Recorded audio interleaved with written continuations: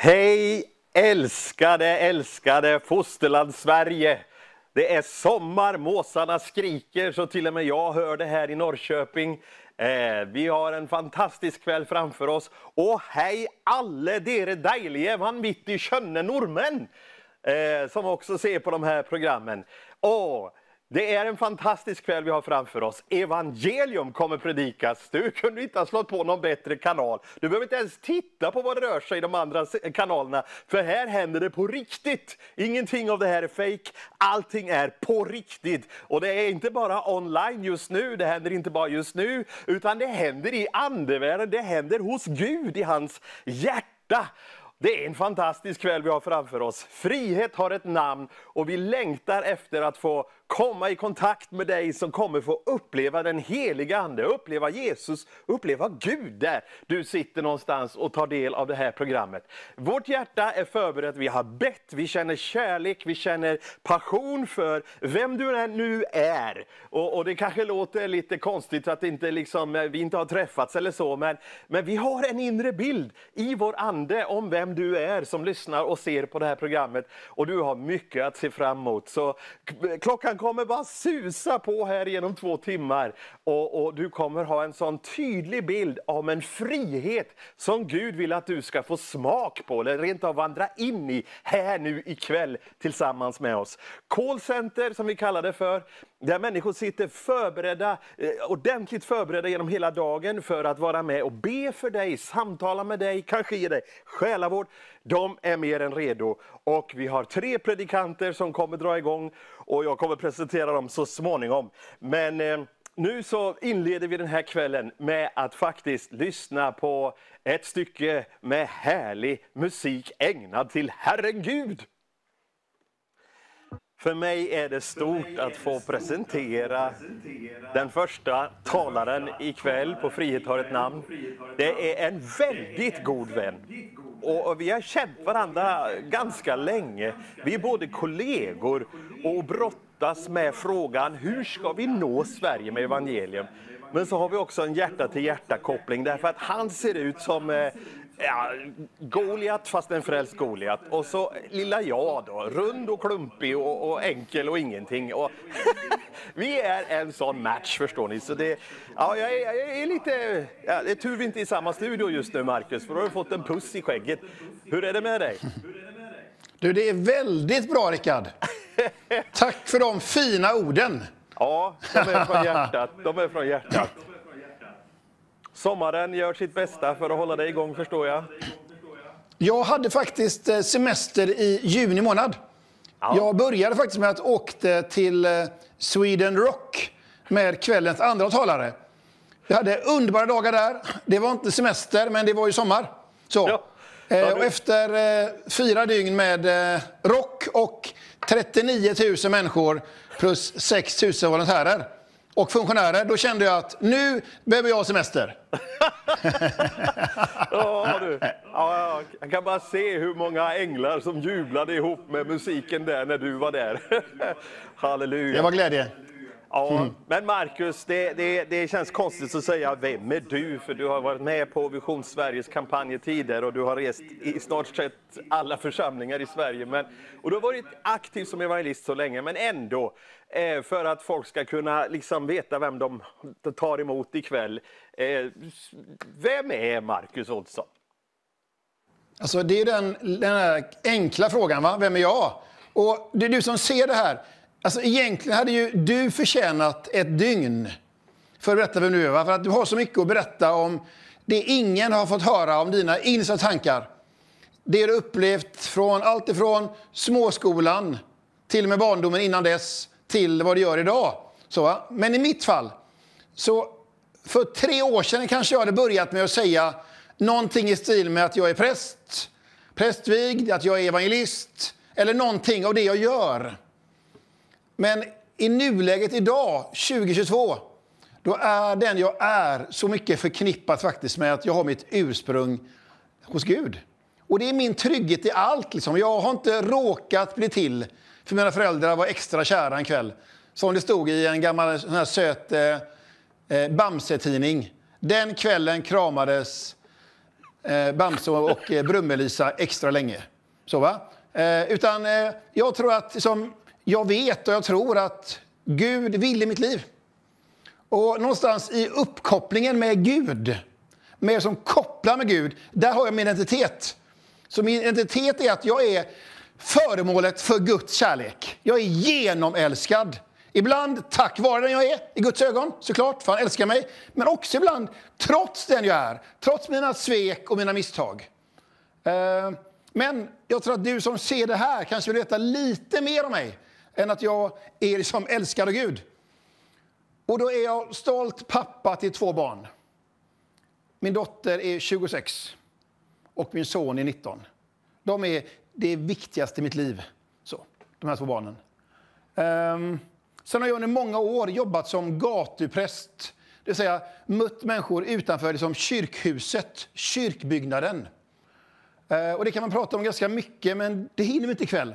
Hur ordet kyrka i svensk språkbruk har blivit byggnaden med ett kors på. Medan det i Bibelns värld är där människor möts för att tillsammans söka livets djupaste verklighet och få en djupare kontakt med Gud själv genom Jesus. Så jag är evangelist, jag åker runt som föreläsare på skolor. Pratar om mitt liv, om mobbing och utanförskap. Och hur jag hittar livet igen. Efter flera år suicida tankar och ångest på insidan. Och i kyrkans värld, då försöker jag på olika sätt både tala om Jesus och genom hans ande också förmedla att Jesus är på riktigt. Så jag är gatupräst till min uppgift i kyrkan och jag är då resetalare. Så Rickard, var det okej svar? Ja, det var en hel predikan som jag njöt av. Men alltså, både du och jag jobbar ju i Equmeniakyrkan och det är en gammal kyrka. Den har nästan 150 år på nacken. Du kanske kommer in på din predikan så det ska jag inte ta ifrån dig. Men var hittar du din inspiration? Jag menar, hur länge har du predikat nu? Och var hittar du din inspiration? Du har väl varit igång i snart 30 år? Jag är ju 49 nu. Och jag började predika när jag var 19. Så det är faktiskt 30 år. Det är det. Jag hittar min inspiration faktiskt allt ifrån när jag ser en film. Alltså, jag tänker så här. Gud talar till oss på den våglängd som vi är mottagliga på. Jag tror att man behöver inte göra det mer krångligt än så. Utan Gud är mycket mer intelligent än vad jag är. Och vad du är. Och han känner oss. Så jag kan få inspiration när jag ser en film. När jag ser misär. När jag möter en människa som är trasig. Men jag får också frid och upplever Guds närvaro i naturen. Jag älskar att dra mig undan asfalten och rödljusen och motorcyklarna och bilarna och lägga mig i en sjö. Eller på en klippa vid havet och bara andas in. Där får jag stillheten, där kopplar mitt hjärtslag med Guds hjärtslag. Men jag vill inte heller fly undan den här världen. Så jag vill samtidigt med andra hjärthalvan möta pulsen hos människor. Så. Sen har jag faktiskt en bibeltext som jag inte ska tala om idag. Men som är min kallelsebibeltext. Texten om en pappa som hade 2 söner. Ena sonen gjorde alla tänkbara fel man kan göra. Alla fel. Bröt mot lagen, tog droger, köpte sex, kränkte kvinnor.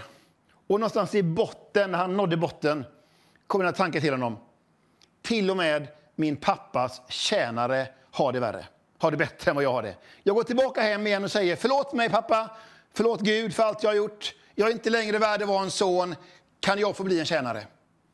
Det är de människor, den texten är med inspiration till några av de människor som känner, jag har tappat det. Jag är inte längre värdig att vara älskad av Gud, för jag har gjort så många fel. Den andra sonen kanske är ännu mer tragisk. Det är hemmasonen. Han är tvärtom. Han har till det yttre inte gjort några fel alls. Han är präktig och duktig och sådär extra småhelig. Han har aldrig någon gång känt att han är ett barn. För när hans bror kommer hem och det är stort party, alla är glada, säger han så här. Under alla år, pappa, har jag tjänat dig. Det vill säga försökt förtjäna din kärlek. Men jag har inte fått någonting. Och nu kommer han hem som har gjort alla fel och du blir så glad. Det finns så många hemmasöner och hemmadöttrar i våra hushåll i Sverige som tror att de måste göra saker för att förtjäna Gud. För att få tjäna Guds kärlek. Så att Rickard och ni andra, jag har liksom ett hjärta som är för dem som känner sig, jag har gjort så många fel. Men också alla som är uppvuxna i de fina familjerna, de mest lyckade människorna, rika företagarna, mest superheliga kristna, etc. Som aldrig har kunnat ta emot Guds kärlek, utan som tror jag måste förtjäna den. Så är det. Wow! Jag vill bli frälst en gång till nu. Det går ju inte. Du kan ju inte andas utan att Gud använder till en predikan. Men jag vill fråga en sista fråga. Sapni, vad säger du då? Sapmi, det är ju mitt egentliga fädersland på min mammas sida, det vill säga mitt modersland. Jag är väldigt stolt same, så mina 2 fjädrar här som jag har varje dag, det är liksom en påminnelse om mitt samiska arv. Jag har en stor del av mitt hjärta uppe i Sapmi. Min morfar Anders kom från Dorotea, som ligger vid Vilhelmina. Södra Sapmi, per definition sydsame. Men när han stack hemifrån så lämnade han och övergav hela sitt samiska arv. För det var så pinsamt och jobbigt och det var så mycket motstånd att vara same. Då var man ursäkta uttrycket, när det är tv-gudstjänst, då var man en lappjävel, citat. Så att han ville inte vara det. Plus att det var missbruk i hemmet och svårigheter. Så han ville inte kännas vid det. Hans morfar i sin tur hette Isak Happanämi Rautila från lilla orten Joksengi som ligger i Jokkmokk och österut. Där har jag mina rötter, mitt samiska arv. Så för mig är det en stor del av den jag är. Kanske därför jag älskar naturen extra mycket, jag vet inte. Men jag har en längtan att mitt älskade samiska folk ska få tillbaka stoltheten över att vara just ett av världens urfolk. Och samtidigt på något sätt förmedla att Jesus Kristus inte är västerländsk kultur. Det är inte någon kolonisationsmakt som vill ta över mark. Utan det är skapan av himmel och jord som är på varje människas sida. Och kanske extra mycket i vissa fall på dem som lever nära naturen. Så tänker jag.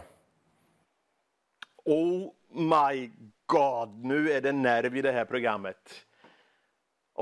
Halleluja. Herre, vi ber för det samiska folket. Vi ber för detta folk som fanns här före oss. Vi ber för detta folk som har fått några missionärer. Men vi ber, Herre, för de samer som kanske tittar just nu. Vi ber att upprättelse, rättfärdighet, rättvisa och frälsning ska komma i deras väg i Jesu namn. Vi ber om en stor välsignelse. Vi ber om förståelse hos våra myndigheter. Mer än pengabegär. Mer än förakt och förlöjligande, så ber vi om en stor förkrosselse omkring frågan för våra samer i vårt land. Jesus Kristus, tack för att du har Markus som en tydlig röst. Och vi ber om din mäktiga välsignelse över Markus att nå både same och svensk ikväll. Och alla andra folkslag, älskade folkslag som finns i vårt land nu. Tack Jesus för att du träder upp ibland alla våra nationaliteter just denna kväll i Jesu namn. Amen. Tack Markus för allt du har delat. Nu ska du bara få förbereda dig och efter den här sången som vi tar emellan så är det dags för dig att predika. Visst är det härligt med musik.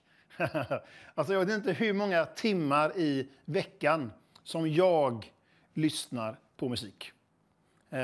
Det hjälper min själ att ta emot och hjälper mig att koppla med mig själv. Så. Underbart. Frihet har ett namn. Det är ju temat för hela den här långa tv-satsningen. Frihet har ett namn. Och vad är då frihet? Vi ska tala om det nu en stund. Vad är frihet och hur hittar man frihet? För några år sedan så jobbade jag på ett ungdomsfängelse. Kombinerat typ vakt. Icke mellan om det var bråk mellan killarna eller personal och killarna.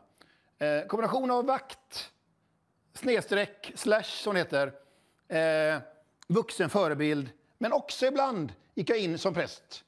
Killar, jag kommer tillbaka igen, bytte om, tog på min prästskjorta. Och så hade vi ett samtal, lite mer förtroligt, lite mer mellan fyra ögon. På ett helt annat sätt, med tystnadsplikt. Så var det en kille som sa så här. Prästen, hur känns det att vara fri? Ja, det är bra. Nej, men seriöst, hur känns det att vara fri? Och då sa jag, men du muckar ju också snart. Och muckar är alltså, det vill säga, lämnar fängelset och blir fri. Ja, sa han, men jag är inte fri. Jag vet att det är så många som är ute efter mig. Så jag måste alltid vakta ryggen. Jag kan aldrig vara helt trygg. Jag är inte fri. Det är alltid något som vill mig illa. Och saker jag har gjort som jag liksom känner skam över. Hur ska jag kunna bli av med dem? Han hade alltså en ofrihet inifrån. Någonting här inne i honom skrek liksom, nej, det gör ont. Han var inte fri. Och saker utifrån. Han berättade att när han levde kriminellt, innan han åkte fast, var han alltid rädd för civilpoliser vart han än åt mat på restaurang eller fikade på ett café. Han var också lika rädd, om inte mer, för andra kriminella som ville ta hans plats och ta bort honom. Han levde ständig ofrihet även runt sig. I Bibeln, både på hebreiska, alltså det språk som del 1 i Bibeln är skriven på, som handlar egentligen om liksom hela liksom människans historia, fram till Abraham, så det är judarnas historia, fram till Jesus, och sen kommer då del 2 i Bibeln. Men Bibelns del 1, det vi kallar för Gamla testamentet, är skriven på hebreiska, judarnas skriftspråk. Och del 2 då, det som handlar om Jesus och den tidiga kyrkan, är skriven på grekiska, Nya testamentets språk. Den tidens engelska faktiskt. Det var som världsspråk på den tiden. Det var den tidens världsspråk, grekiska. Därför så valde Gud att använda grekiska, för han var smart. Och han är fortfarande smart. Han vet hur man kommunicerar. Men i vilket fall, i båda de här språken så är ordet frid och fred samma ord. En del av er har hört ordet shalom. Det är en judisk hälsning, shalom. Det är frid. Och det betyder, det känns okej här inne. Här inne är det tryggt. Här inne är det som är det fridfullt. Här inne är det inte krig. Här inne är det inte kaos. Men också livet runt mig är heller inte kaos. Det är frid, det är fred. Det är inte bråk med grannen. Det är inte bråk med sin livspartner. Och det är inte krig. Just nu i Ukraina och i gränsen till Ryssland, de ryssarna som bor där. Jag lovar er, det är inte shalom. Det är inte frid runt om. För det är krig. Men det kan faktiskt vara shalom, frid här inne. Det går alltså att ha frid på insidan fast det är kaos runt den. Det är klart det påverkar den. Men det går ändå att behålla friden mitt i kaoset runt den. Då är det faktiskt värre att inte ha frid här inne. För vart kan man ta vägen då? Om det är jobbigt att vara själv. Om det är jobbigt när ens historia kommer i kappen. Hur gör man då? Hur får man frid? Och idag ska jag tala om den inre friden. Den yttre friden är jätteviktig, men den kan inte jag påverka. Och jag kan inte heller hjälpa dig i hur du ska liksom ändra dina yttre omständigheter. Men jag kan ge dig några råd utifrån Jesus. Och jag kommer be för dig sen att du kan få tag i den inre friden oavsett hur ditt yttre liv ser ut. Jesus kallas i Bibeln för vägvisaren till livet. Det är ett av alla hans epitet. Det vill säga ett av alla de beskrivningarna. Vem är Jesus? Och jag tycker det är så vackert. Vägvisaren till livet. Nu har det precis varit och är Almedalsveckan på Visby. Och ingen har nog missat att den här mannen som var så trasig och troligen också påverkad av narkotika, kombination av sår, Bitterhet, besvikelse och droger fick honom att hugga ihjäl en person, en kvinna som han ansåg vara liksom skyldig, symbolen för eller personligt skyldig till att han inte fått hjälp. Och hela Almedalsveckan handlar ju om liksom olika partier är där för att ge sin lösning. Hur ändrar man, får man liksom de yttre omständigheterna runt dig och mig att bli bättre? All politik, vilket parti du än väljer och liksom ge det liksom lojalitet eller liksom röst på. Vilket parti du än liksom väljer att rösta på, så ger de liksom anspråk på vi har den bästa lösningen för Sverige, som folk, som land och för dig som person. Men politik handlar alltid om de yttre omständigheterna runt dig. Andlighet handlar om insidan, om de inre omständigheterna. Och det är min uppgift på jorden. Det är att alltid peka på de inre sakerna. Tack Gud för de politiker som inte är korrumperade, som inte är köpta, som inte är rädda, som vågar stå upp för sin övertygelse. Vi ska be för dem, vi ska be för våra politiker. Tack gode Gud för godar, som för domare, för jurister, för domstolar som inte är korrumperade, som ser till att rättvisa råder. Tack Gud för det. Jag kan göra en lång lista på alla bra instanser runt oss. Samma sak med journalister, som kanske är dagens på ett sätt makthållare. De som har makt, media, de stora medieföretagen. De som talar ut sanningen. Vi ska besinna dem. Men, än en gång, min uppgift är att besinna dem, be för dem. Men min egen uppgift är att jobba med vad gör vi med ofriden, med kaoset på insidan, med kriget på insidan. Hur kommer vi åt det? Och det kan inget parti i valet i september påverka. Tro mig.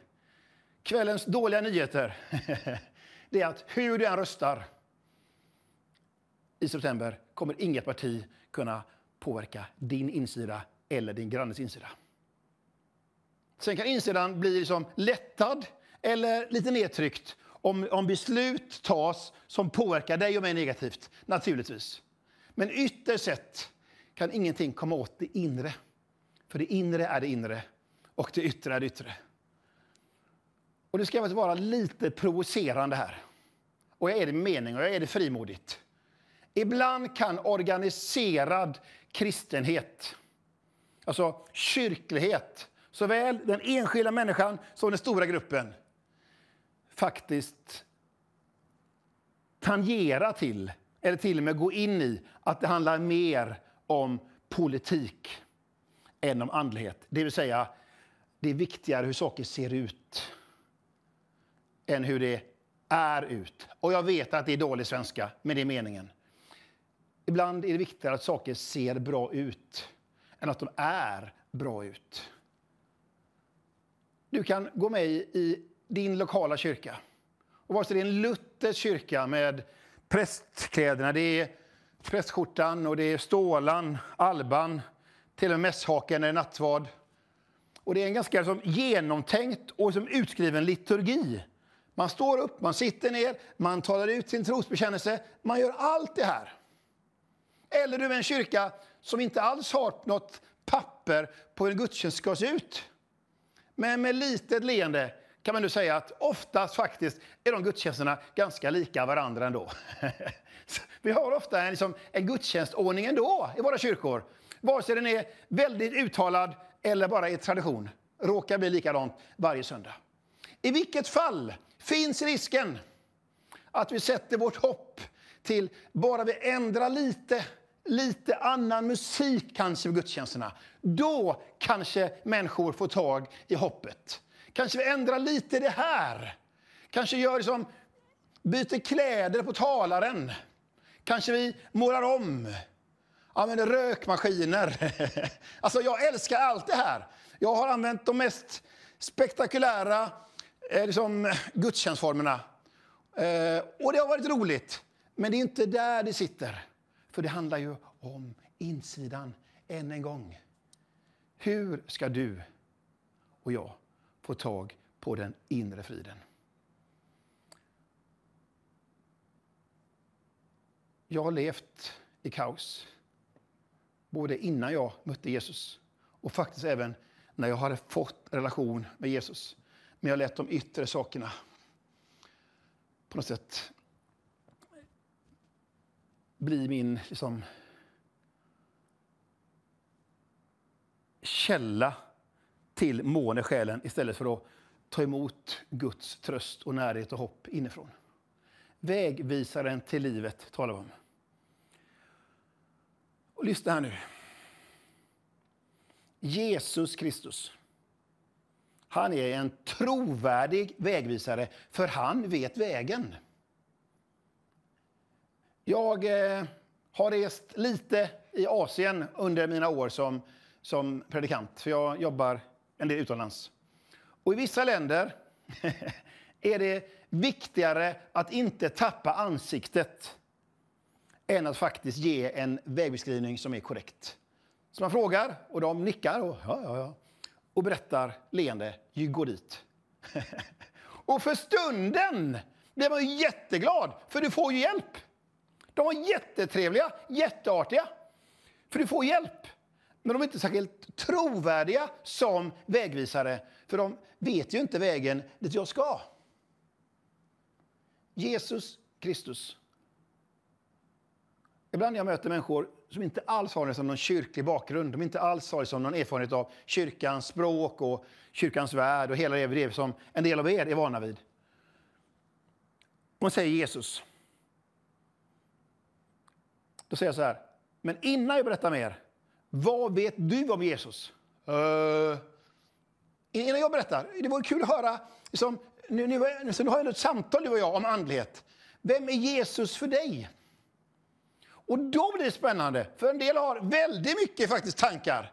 En del har till och med mer uttalade tankar än vad en del har som är med i en kyrkoförening eller i en församling. Och en del vet ingenting. Och det är klart att det är skillnad på vad lägger vi in i namnet Jesus. Jag nämnde i början att kyrka för mig, det är att man möts, delar livet ärligt, berättar hur livet egentligen är. Inte hur andra tycker att ett liv ska vara, eller hur jag önskar att det hade varit. Utan man delar livet som det är. Och sen bjuder man in Gud i livet och säger, Jesus, du har varit människa och på något märkligt sätt är du fortfarande människa fast du har återgått till att vara en del av gudomen fullt ut. Mysteriet, ordet som blev människa i Maria. Alltså, vem är Jesus för dig? Det är kvällens fråga. Och medan du funderar på det, vem är Jesus för dig? För det är egentligen det handlar om. Om han är vägvisad till livet, då är det ganska bra att man får tag på original-Jesus. Och inte kyrk-Jesus, som har blivit den här viskleken. Man viskar ett ord, och i slutändan är det ett helt annat ord än den första viskade. Ibland kan det bli så att vi missar att söka Jesus som han egentligen är. För vi söker han i tredje eller fjärde hand. Vem är Jesus för dig? Och medan du tänker på den frågan, vare sig du är väldigt med i en kyrka, liksom du är generation 7 kyrklig familj, eller du ser det här och det här är kanske ditt första eller andra möte med kristen tv eller kristen predikan. Frågan är samma fråga till er båda. Vem är Jesus för dig? Och när du tänker på det ska vi tillsammans lyssna på ett musikstycke. Hej igen! Innan den här musiken så fick du en fråga. Vem är Jesus för dig? Den frågan ställde Jesus till sina vänner då. I 2 steg. Vem säger människorna? Du säger, vem säger de runt dig att Jesus är? Och han fick lite olika svar. Någon säger att du är en helig man, och du är en profet, och du är en vis man. Och ungefär samma svar som idag. Han är en andlig mästare, en vis man, en fin människa. Kanske har någonting att göra med Gud till och med.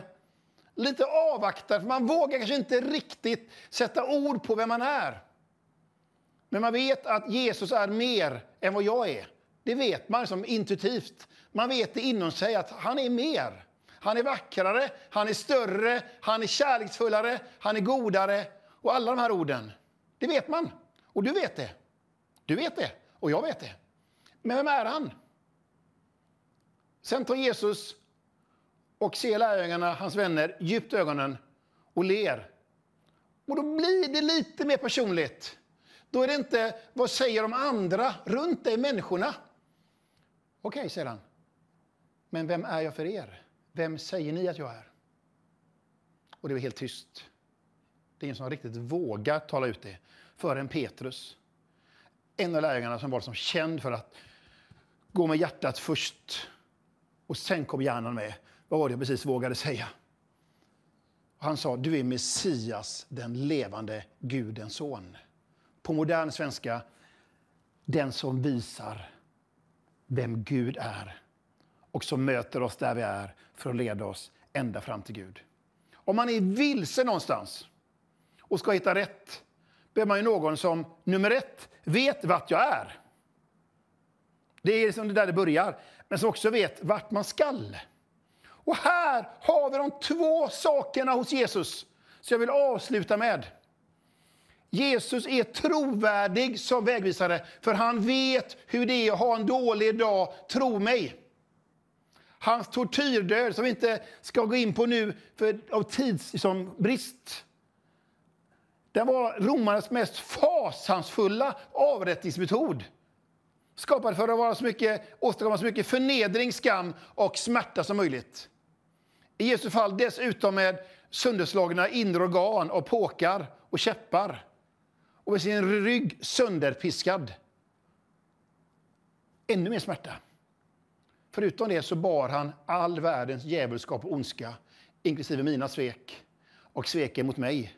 Dina svek och sveken mot dig. Han har varit och mött det mörkaste mörker. Så hur mörkt du än har det, vet han hur du har det. Och med där till, så han kommer alltid underifrån. Han kommer alltid underifrån. För han vet hur det är. Så att han möter oss där vi är, nummer 1. Och nummer 2, han uppstod. Det slutar inte med döden. Jesus svaghet har alltid varit provokativt. Kan verkligen Gud, en bit av Gud, dö för människan? Inte det väl extremt? Den andra sidan är lika provokativ. Är verkligen Jesus Gud? Alltså, är han gudomlig? Är inte det lite väl extremt att han är Gud? Det här är Jesus. Han förenar det gudomliga och det mänskliga. Så när du kommer till Jesus i din mänsklighet, då möter han dig i din mänsklighet för att koppla upp dig med Gud själv, med sin gudomlighet. Wow! Är inte det bra nyheter? Det är hoppet. Att han som är himmelens skapare, jordens skapare, som är frid, som är kärlek. När du tar emot Jesus och tillåter honom att fylla ditt inre, då börjar processen av frid på insidan. Oavsett hur mycket krig och kaos det är runt dig. Nu ska jag be en bön för dig.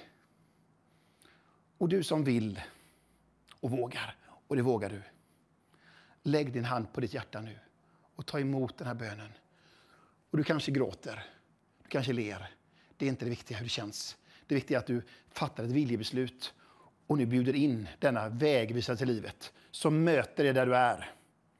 I din tomhet, i din ångest, i din smärta eller i din glädje men ändå tomhet för något saknas. Han möter dig där du är. Leder dig in i sin närhet och fyller dig med sin närhet. Det är en dubbel vinst. Du som vill ta emot den här bönen.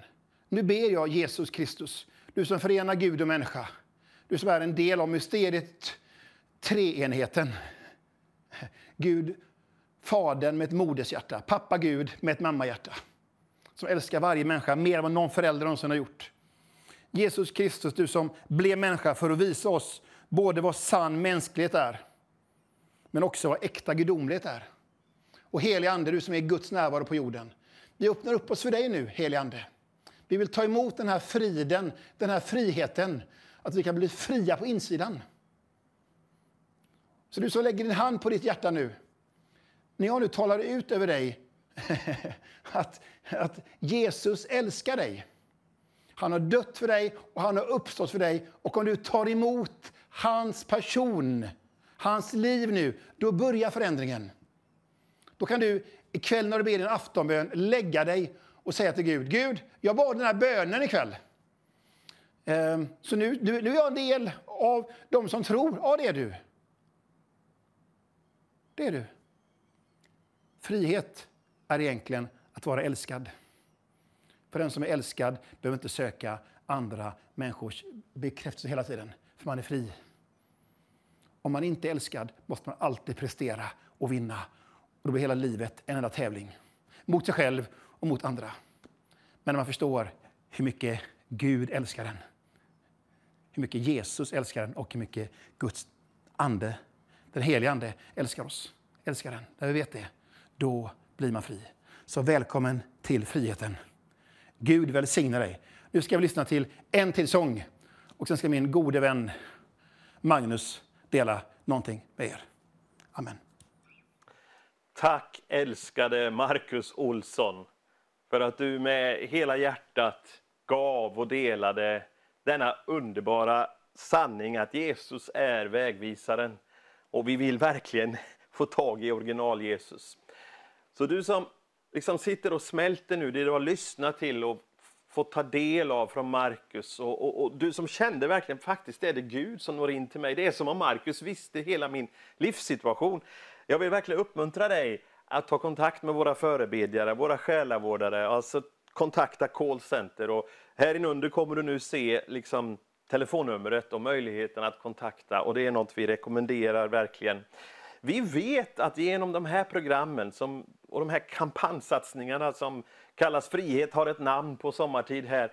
Så är det väldigt många människor som får ett möte med Gud. Och blir personligt betjänade av att Gud kommer med sin kraft där de befinner sig. Och det är fantastiskt. Så jag skulle vilja vädja till dig som sitter och ser och är med i programmet. Var gärna i förbön för alla andra som också tittar på programmet just nu. För just nu betjänas stora delar av Skandinavien. Man har hört av sig från Färöarna, ifrån Spanien och vi har kontakt med många i Sverige. Och vi behöver verkligen böner under våra program för att Guds kraft ska kunna förmedlas till många. Och jag skulle vilja presentera för dig efter en sång här en person som faktiskt arbetar med Vision Sverige. Jag själv har haft relation till kanalen nu i flera år och jag måste säga det är fascinerande hur människor sluter upp och känner en form för kallelse i sina hjärtan att vara med och göra det möjligt att evangelium kan förkunnas i den här fantastiska kanalens arbete i vårt land. Och jag har ju som sagt personliga erfarenheter av att människor blir berörda. Så efter den här sången så ska du faktiskt få möta Carolina Stenqvist. Som sagt här står jag nu med Carolina Stenqvist. Det är kul att folk får se dig, du syns ibland i kanalen. Men jag tycker ändå att det hade varit så intressant att få höra lite mer från dig om både arbetet i Vision Sverige. Men gudskelöv, du är ju östgöte. Jajamän. Va? Skärblacka. Det kan inte bli mer Östergötland. En blacking. Den är så.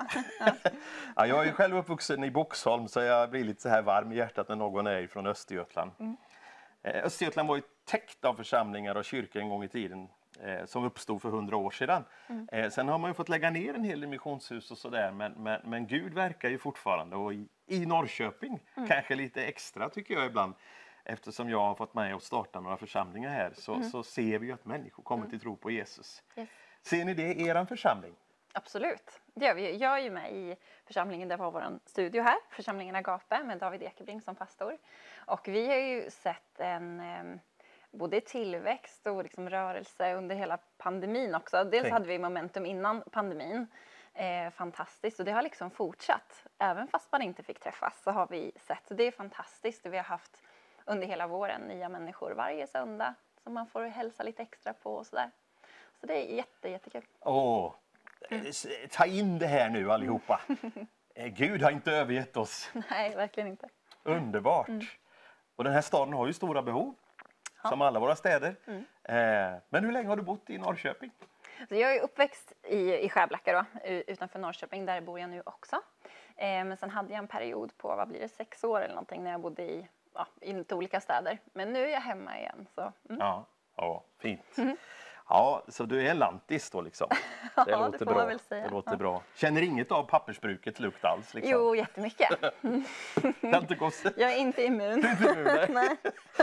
Ja, men du är faktiskt du jobbar ju faktiskt varje vecka på veckobasis med Vision Sverige. Administrativt och så här. Vad var det som gjorde att du engagerade dig för det här? Faktum är att jag jobbar ju också i församlingen här administrativt och det var faktiskt David, vår pastor, som såg behovet att Vision Sverige också behöver administrativ stöttning i Sverige. För att mycket sker ju ifrån Norge annars. Så då pratade han med Gaudat och sa att jag har en bra administratör, ni kan få låna henne lite. Så var det faktiskt. Det är David som är anledningen. Men jag tycker att det är fantastiskt att få bidra med min del och få göra det jag kan. Alltså jag minns ju för några år sedan, första Frihet har ett namn, hur när det helt plötsligt damp ner en mejl till oss talare. Ja, just det. Och vi var inte få. Nej. Jag vet inte hur många vi var den gången, det var 80 eller 90, jag minns inte. Men liksom, där du började rodda i liksom kontakten. Så att vi kände att det blir av och det här ska jag göra. Och som talare kan man ju liksom rikta in sig på budskapet. När ramen byggs av andra och man känner trygghet. Så redan då tänkte jag, men det var ju bra att det finns inte Skärblacking, men en Carolina bakom rodret här också i Sverige. Ja, precis. Jo, men det är skönt att få komma med tydlig information. Det underlättar och ger frihet för alla, tror jag. Underbart. Ja. Men hur har det varit då för att jobba med det här? Får du någon feedback? Får du någon inspiration? Men det är ju en stor del av mitt jobb att jag svarar i telefon dagtid och mejl och kontakten. Mycket med tittare. Så vi får ju mycket feedback av olika slag, men mycket positiv feedback av människor som ser programmen, lever på av programmen. Alltså som tycker att det är liksom mat för dagen. Speciellt, jag säger det nästan varje gång jag är i tv, men speciellt under pandemin. När man inte kunde gå till sin egen kyrka. Så var det jättemånga som behövde Vision Sverige för sitt andliga liv liksom. Men jag har ju märkt att man kan inte gå i kyrkan på måndagar heller. Nej. Och nu är det lördag. Och vi har tänkt att hålla på ända till klockan 10. Jajamän. Så ni som råkade höra att jag sa 9, det räcker inte. Gud räcker på här nu, en timme till. Där finns ju då förebedjare och själavårdare. Som du liksom också sitter som lite spindel i nätet. Yes. Vad har ni gjort idag? Jo, idag har vi haft en specialdag i callcenter. Jag pratar ju mest i telefon dagtid, jag svarar inte så ofta på kvällarna. Men då har vi 3 underbara damer, det är Monica, Charlotte och Maja. Så vi har träffats idag, bara för att lära känna varandra. Vi har liksom träffats via chatt och skrivit med varandra, det gör vi mycket. Men idag har vi träffats och lärt känna varandra, ätit tillsammans, vi har delat nattvarden och så har vi bett för varandra och bett för kanalen och så. Här sitter du och får serverat evangelium. Och människor har varit bön tidigare under dagen och till och med sopat till med en stor proklamation i andevärlden som heter nattvard. Alltså jag känner mig välsignad när jag står och tänker på det här. Så underbart. Men genom de här åren, är det något specifikt som sticker ut som du känner, det där gjorde Gud genom kanalens arbete? Det är spontant så du har inte fått chans att förbereda dig. Nej, men jag tror att mycket är en uppmuntran att man inte är ensam. Många som sitter ensamma utan kyrkor som får känna att man inte är ensam. Att det finns andra trossyskon i Sverige som man kan få stöttning och hjälp. Och sen också den här förbönstjänsten. För det märker jag också dagtid men kvällstid med. Att man kan få hjälp i bön av olika saker som man bär på och uppmuntran. Jag tror att vi gör ett väldigt stort jobb där. Ja.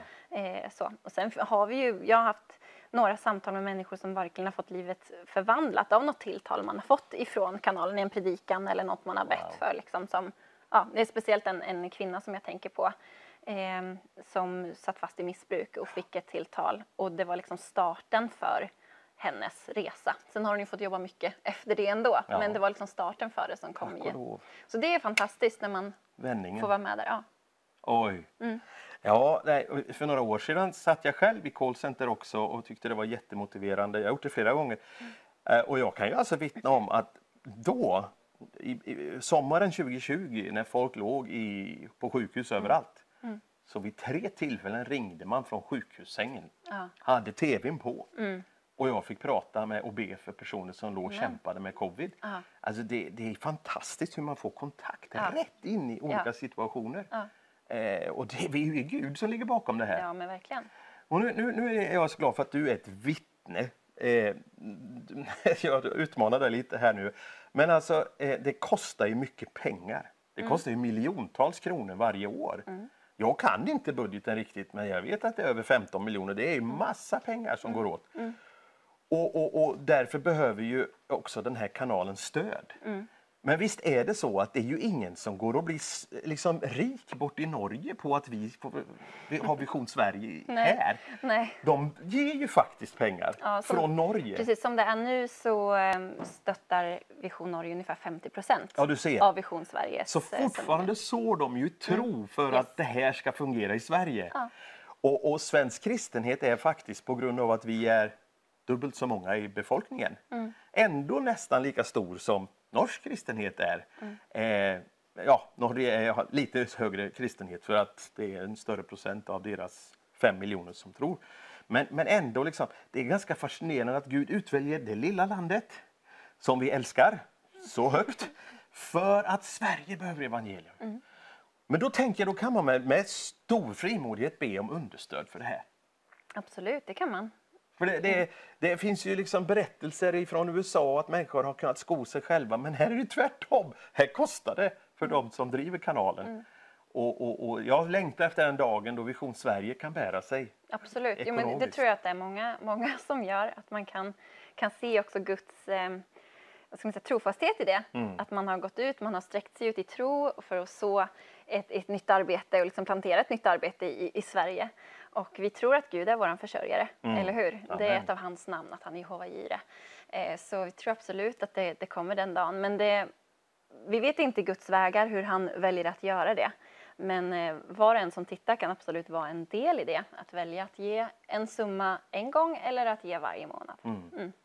Men han heter inte Jehova Jire, va?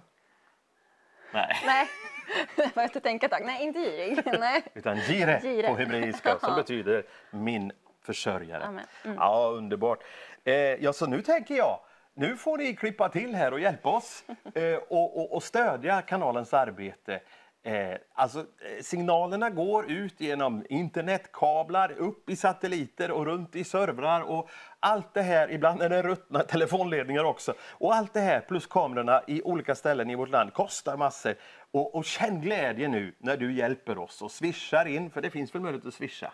Ja. Absolut. Känn glädje att du predikar evangelium genom din gåva. Det kan man väl få påstå. Absolut, Ja. det gör man. Och så mycket själavård, så mycket tröst, så mycket närvaro för många ensamma människor som du nu har vittnat om, Carolina.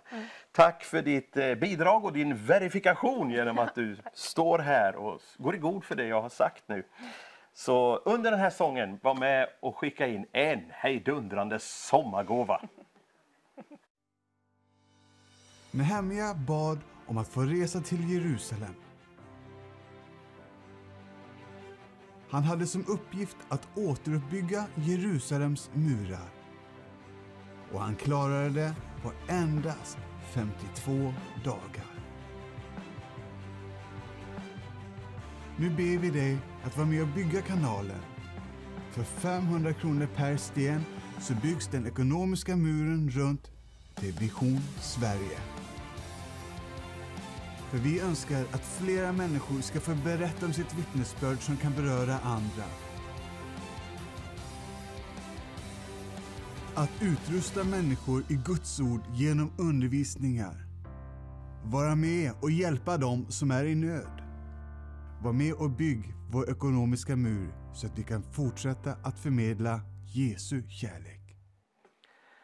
Då vill jag tacka dig för att du har varit med och sänt in en gåva till det här arbetet och stöttat det. Ja, Gud välsigne dig tillbaka. Hoppas du känner glädje i hjärtat. Det är ju fascinerande hur Gud verkar på så många olika platser utan att vi kanske alltid har full koll eller full närvaro. Jag kom hem i förrgår från Indien. Jag hade ett pastorsseminarium för 60 pastorer där. Det var väldigt strategiskt placerat för att den indiska staten har tagit ett förfärligt beslut under den här våren om att inga utländska organisationer får vara verksamma i Indien och inga kyrkor eller församlingar får ta emot understöd, ekonomiskt stöd ifrån andra utländska församlingar och organisationer eller rent av statliga organisationer. Men nu så har man också gått till beslut här i slutet på juni om att enskilda indiska invånare ska inte heller kunna motta gåvor eller ekonomi från utlandet. Så det finns 3 personer som heter Putin och Erdogan och Modi. De här tre, det är Turkiet, Ryssland och Indiens presidenter, de har precis samma strategi. De vill få bort kristendomen och kristna. Putin kanske inte uttrycker det just emot kristna, men han tror att han är en kristen. Och så är det ju väldigt många kristna som dör i det krig som pågår just nu på bägge sidor. Både bland det ryska folket och det ukrainska folket. Så jag ser ju djävulen ligger bakom och motiverar de här 3 herrarna till att utrota kristna. Modi har lovat att 2030 ska Indien vara fritt från muslimer och kristna. Och det gör att han hela tiden vinner valen, för det är 700 miljoner hinduer som röstar på honom. Men i den situationen finns alltså pastorerna och de kämpar och de frågar nu hur ska vi kunna tjäna Gud vidare nu när vi inte längre kan få lön eller motta understöd från utlandet. Det finns ju också indiska kyrkor som inte mottar understöd och som kan gå vidare, men väldigt många har understöd och drivs med missionella insatser ifrån den rika delen av världen till världens fattigaste land och världens fattigaste situation, som det ändå är fortfarande efter så många hundratals år. Och därför så var vårt seminarium väldigt strategiskt. Just där i den delen av nordöstra Indien, Assam heter den provinsen, samlade vi 60 pastorer och träffades och bara ropade till Gud om hans närvaro, om hans kraft, om hans inspiration, hans tilltal. Och det var några baptistpastorer där som var lite nervösa, för de tänkte det här är väl lite för karismatiskt, och då var ju min kontaktperson väldigt strategisk, så han sa det: kan inte du presentera dig som baptist? Det borde väl inte vara omöjligt eftersom du är uppvuxen i missionskyrkan och har varit i en sammanslagen baptistförsamling under din uppväxttid, och Equmeniakyrkan är ju fortsättning av det som en gång hette baptistsamfundet. Jo då, så jag sa till dem: kära vänner, det är roligt för mig som baptist att få vara här i Indien. Och då såg man hur de slappnade av där. Och sen sa jag: så nu måste vi ropa till Gud i tungor allihopa. Och då gjorde vi det, och det gick det så bra. Men när vi hade bett en stund så bara får jag ett märkligt tilltal, och det hade jag inte förväntat mig. Jag hade förberett mycket undervisning, jag skulle ha 10 timmars undervisning, men jag fick ett märkligt tilltal. Och det blev lite humoristiskt i början, och flera såg ju att jag gav det här tilltalet med ett leende på läpparna, därför att jag hör ordet DuPont i mitt huvud. Och jag har ju läst Tintin, det är inte många som har gjort det nu för tiden, men jag växte upp med Tintin, och där fanns ju bröderna DuPont som gick runt med några käppar och hattar och var detektiver. Så jag tänkte, vad i hela fri, vad är det här? För jag måste väl ha fel nu. Men jag älskar att kasta mig ut i tro på det som jag vet ändå är liksom det sättet som Gud gör tilltal på. Så även om det skulle kunna bli superfel, så säger jag: hörni, vad säger ni om jag säger DuPont? Det var ingen som reagerade. Och det är som att när jag sveper med blicken mellan pastorerna så ser jag en pastor som ser allvarlig ut. Och jag tänker, jag siktar in mig på honom. Säger DuPont någonting till dig? Ja, det är min son, säger han. Och när han säger det så får jag nästa tilltal: är du rädd för din son? Och det var ju lika fånigt det. Vilken pappa är rädd för sin son liksom? Och i alla fall ingen pastor. Men han bryter ut i gråt och säger: ja, jag är livrädd för min son. Och så blir det här ett vittnesbörd för allihopa att Gud verkligen ser honom när han under tårar berättar: min son har förhärdats och han går emot församlingen. Han bråkar med när vi har gudstjänster och försöker förstöra. Han tar med sig ungdomar. Han säger att han är en hängiven hindu och han leder ett gäng kriminella. Och de har sagt att nu på grund av den här nya lagen så tänker de bränna ner kyrkan, och han har lovat att han ska slå ihjäl mig. Och jag vet inte om han är kapabel att göra det, men jag är rädd för min egen son. Och så står pastorn där och gråter. Och vi samlas runt om honom allihopa och vi bara ropar till Gud i Jesu namn om kraft över DuPont. Och jag kände ju bara, nej, det här är ju inte klokt. Om Gud ser det här, om Gud bryr sig om den här specifika situationen, självklart har han också, han som kan styra kungars hjärtan som vattenbäckar, en väg vidare. Så vi vänder oss, 60 stycken vänder oss med händerna riktade mot den geografiska riktningen där DuPont befann sig just då. Och så ropar vi ut namnet Jesus länge och väl och uttalade profetior. Jag fick ytterligare en hälsning om att han kommer bli pastor och leda en församling, och att han kommer med förkrosselse komma och be sin pappa om förlåtelse för alla hot han har givit. Och som pastorson själv så vet jag ju att man vet så väl vad det handlar om. Man har läst sina föräldrars liv och man vet så väl att Gud finns. Och så kan man av rädsla drivas till att liksom ta annan opposition och leva i världen. Jag gjorde inte det, men jag kände ju frestelsen verkligen. Och jag har så många vittnesbörd från liknande situationer. Yonggi Cho, pastorn för världens största församling, hans son var ju en riktig kriminell bandit, men som fick möta Jesus till slut.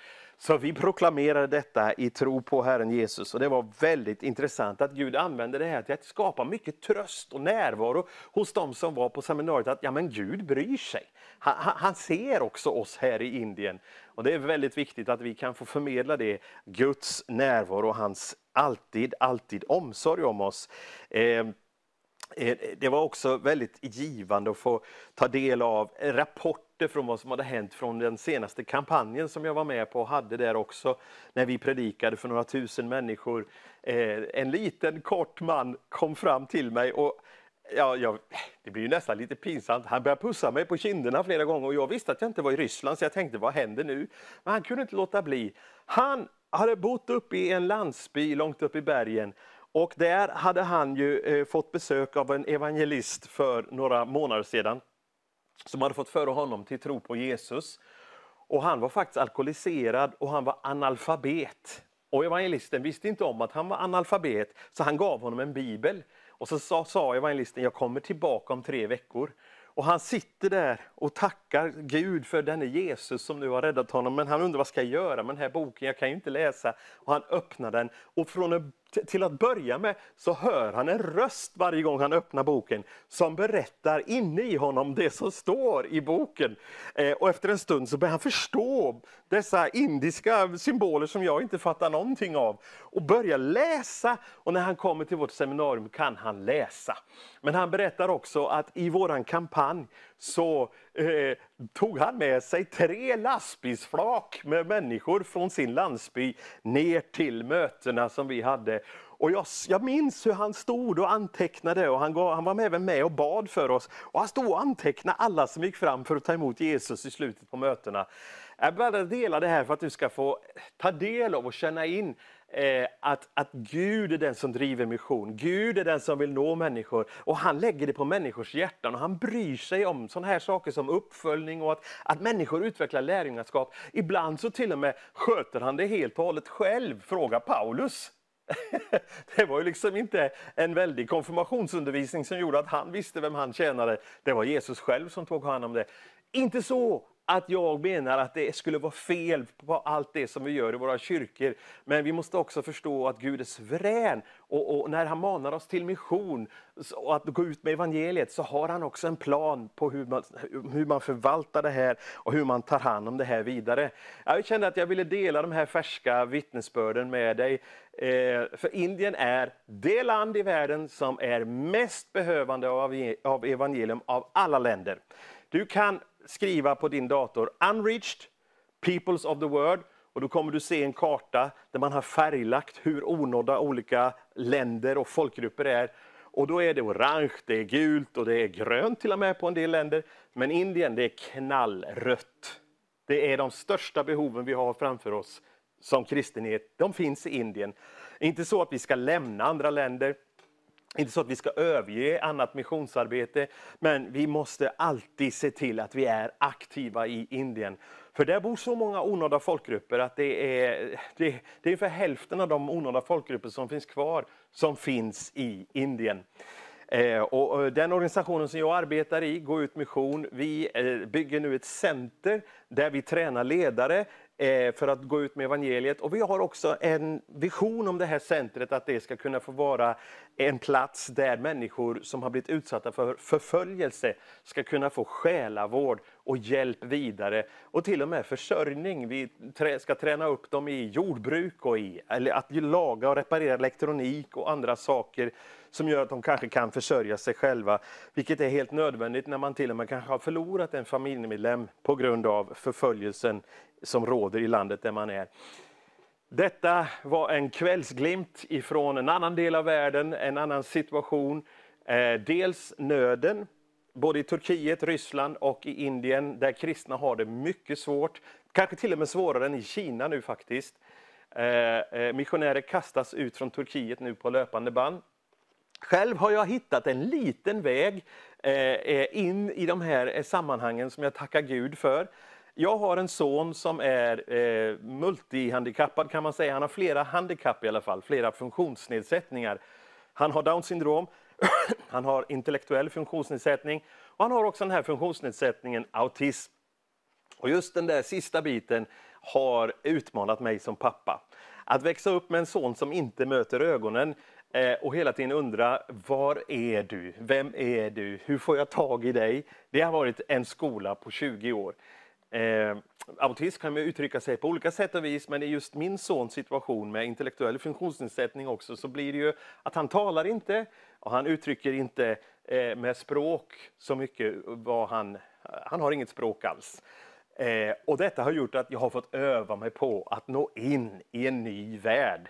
Jag har också tagit del av en del litteratur och håller på och läser och har tänkt att gå kurser. Allt detta för att nå den delen av världen som vi har runt omkring oss här i Sverige, men som också finns självklart i den andra delar av världen. Och i Indien så ser vi fram emot att faktiskt planera och organisera ett läger för familjer med barn som har autism.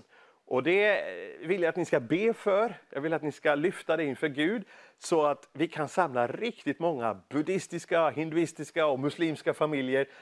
Och de kan få uppleva Guds närvaro och omsorg om deras barn. För på Nyhem håller vi möten sedan 8 år tillbaka varje midsommarvecka. Och där ser vi hur Guds ande sänker sig ner över barn med autism. Barn och tonåringar. Och vi bara känner Guds närvaro på ett fantastiskt sätt. Vi firar en gudstjänst utan ord, så att säga. Men vi firar gudstjänsten i stort beroende av att Gud själv shows up. Att han möter upp, att han är där. Och det sker gång på gång. Så jag vill bara peppa och uppmuntra dig att tänka så här. Tänk om vi kunde arrangera gudstjänster på din ort, genom din församling, om du tillhör någon församling. För att människor som kanske har en son eller en dotter med autism ska kunna på eftermiddagar eller kvällstid kunna få komma på en gudstjänst som är anpassad och funkar för dem. Vi gör det i Indien, vi har planer för ett läger i Turkiet också i april. Och det är redan napp från familjer där och jag ser fram emot det. Sveriges kristna handikappförbund kommer under hösten sända tv-program som Vision Sverige har gjort, där du får del av 5 olika program där du får del i många människors vittnesbörd om hur det är att leva med funktionsnedsättning. Se fram emot det i höst och du ska få höra lite mer om det senare ikväll.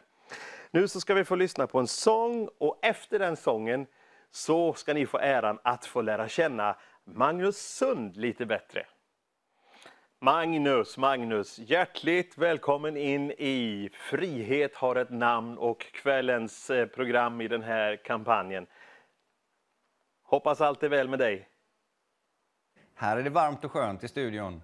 Ja, är det bara på grund av att ni är några stycken som sitter där eller kan det vara något mer? Nog en blandning. En blandning. Magnus, Jaha. Du får gärna berätta lite. Vem är du? Du har ju ett underbart efternamn, men det förpliktar ju att leva efter det. Sund. Det gör det. Det gör det. Det är ett gammalt släktnamn. Gift, Annika, sedan 30 år. Född och uppväxt här i Göteborg. Så att hon är ju en kvinna med mycket tålamod. Har 3 barn. Alla är vuxna och utflugna.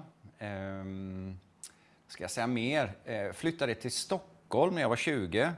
Och började arbeta i Citykyrkan där uppe i Stockholm som ungdomsledare, ungdomspastor. Har även arbetat många år åt Frälsningsarmén med hemlöshet. Wow. Och sen så varit med och planterat ett par församlingar. En uppe i Stockholm och sen en här nere i Göteborg. Och sen har vi bott utomlands flera år, jag och frugan och barnen, i olika perioder. Så nu senast så kom vi precis hem från Sydney, där jag tjänade som pastor under ett tag. Oj, oj, oj, vilken god kombination. Det är ju ett privilegium för våra lyssnare att få ta del i det som ligger på ditt hjärta. Du har ju provat på så många olika sammanhang och kulturer. Spontant så här bara, Sverige, vad blöder ditt hjärta för? Alltså det som jag brinner för mest, det är ju, skulle jag nog säga, dels att Guds folk skulle få tag i relationen med den helige ande. Och att nådegåvorna skulle börja fungera i människors liv. Jag har ett stort hjärta för församlingen. Det är mycket man kan säga om församlingen. Det finns mycket som är bra och annat som kanske behöver förändras. Men jag brinner för församlingen. Och sen det här med människors inre helhet. Att få bli fri och att få bli hel. Hel i själen. Det är någonting som jag brinner för. Så att jag jobbar mycket med inre helande, med befrielse från mörka makter. Både här hemma i Sverige men också en hel del. Hela världen blev ju om möjligt ännu mer digital under pandemin. Så att mycket av det som jag står i, det sker via Zoom, via internet. Så det är det jag brinner för. När det gäller och Gud och sådär. Sen så tycker jag mycket om dykning. Precis som Marcus älskar naturen. Tycker om att springa, äta choklad. Så att det är väl lite av mitt hjärta. Fantastiskt Magnus, du är brutalt ärlig. Herren, dykning och choklad, där har vi nog alltihopa.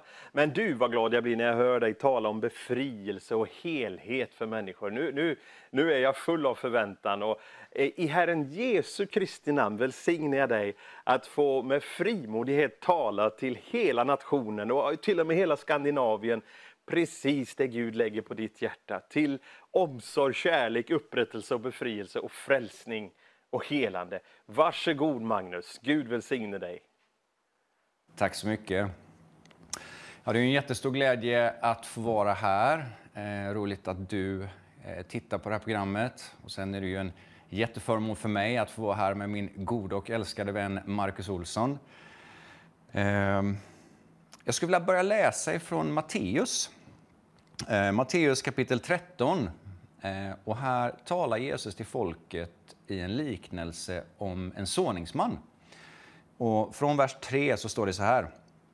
Jesus sa det: en såningsman gick ut för att så. När han sådde föll en del vid vägen och fåglarna kom och åt upp det. En del föll på stenig mark där det inte hade mycket mylla och det kom snabbt upp eftersom det inte var så djup jord. Men när solen steg sveddes det och eftersom det saknade rot vissnade det bort. En del föll bland tistlar och tistlarna sköt upp och kvävde det. Men en del föll i god jord och gav skörd 100-falt, 60-falt, 30-falt. Hör du som har öron. Och sen så förklarar Jesus den här liknelsen. Lärjungarna frågar, vad betyder liknelsen? Och då förklarar Jesus den så här, från vers 18. Så hör nu vad som menas med liknelsen om såningsmannen. När någon hör ordet om riket men inte förstår det kommer den onde och rycker bort det som såddes i hans hjärta. Detta är sådden vid vägen. Det som såddes på stenig mark, det är den som hör ordet och genast tar emot det med glädje. Men han har ingen rot inom sig utan tror bara för en tid. När han möter lidande eller förföljelse för ordets skull så kommer han genast på fall. Det som såddes bland tistlar är det som hör ordet, men världsliga bekymmer och bedräglig rikedom kväver ordet så att det blir utan frukt. Men det som såddes i god jord är den som hör ordet och förstår och bär frukt 100-falt, 60-falt och 30-falt. Så Jesus beskriver här att ordet om Guds rike, det är som ett frö. Och i fröet så finns ju allt som behövs för att det ska bli en växt. I det här lilla äpplekärnan som vi finner i äpplet, där finns ju all potential för att bli ett stort äppleträd. Och den här lilla kärnan kan skapa ett träd som skapar hundratals, tusentals äpplen som i sin tur skapar tiotusentals äpplekärnor som i sin tur kan bli hundratals, tusentals träd. Och allting finns i det här lilla fröet. Ett ekollon kan ju bli en ek som kan leva flera hundra år, kanske till och med 1000 år. Så fröet har all potential som behövs. Det som Jesus beskriver är ju att det finns olika jordmån. Så han talar om behovet av en god jordmån. Det spelar liksom ingen roll hur potent fröet är om inte jorden som tar emot fröet också är potent. Det vill säga är full av näring, full av liv. Och det som jag tycker är intressant här, det är ju att den första platsen där det såddes, det är när människor inte förstår. De förstår inte. Och då kommer fienden och rycker undan det som har såtts.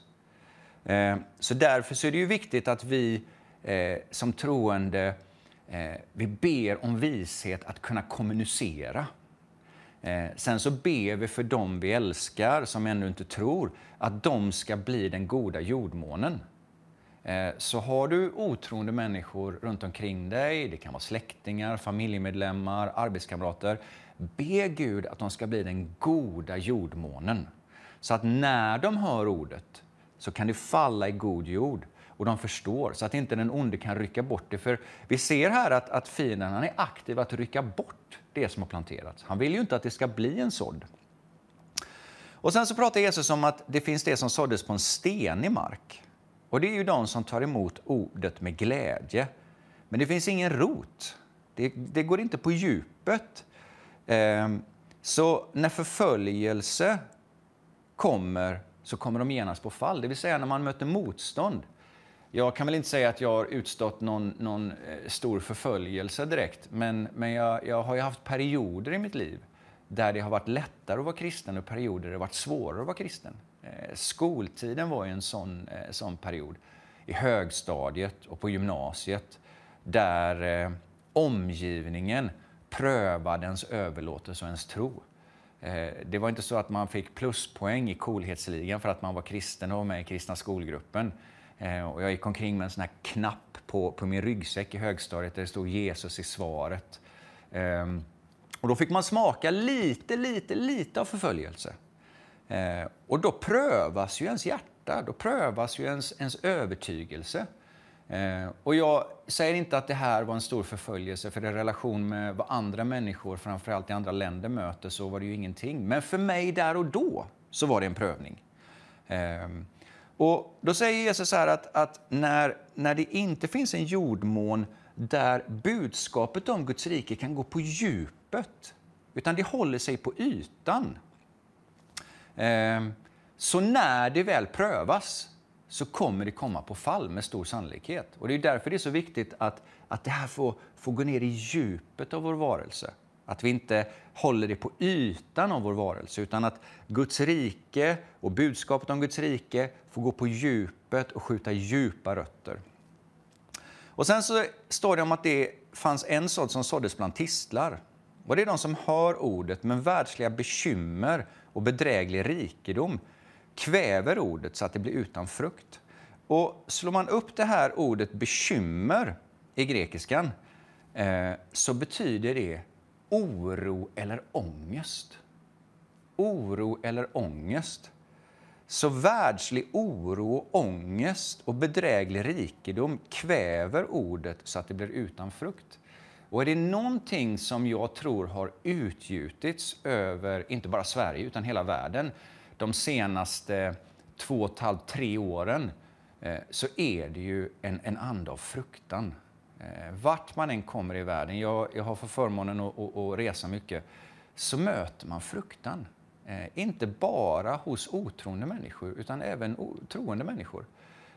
Corona blev ju en otrolig fruktan globalt. Och den svepte med sig människor från alla länder, alla tillhörigheter, alla typer av tro och inriktning. Och jag tänkte det när jag såg liksom även mina kristna vänner svepas med i den här fruktan för corona. Fruktan för, ska vi ta ett vaccin, ska vi inte ta ett vaccin? Fruktan för vad vaccinet kan göra, eller fruktan vad som händer om vi inte tar. Alltså det fanns alla varianter av fruktan.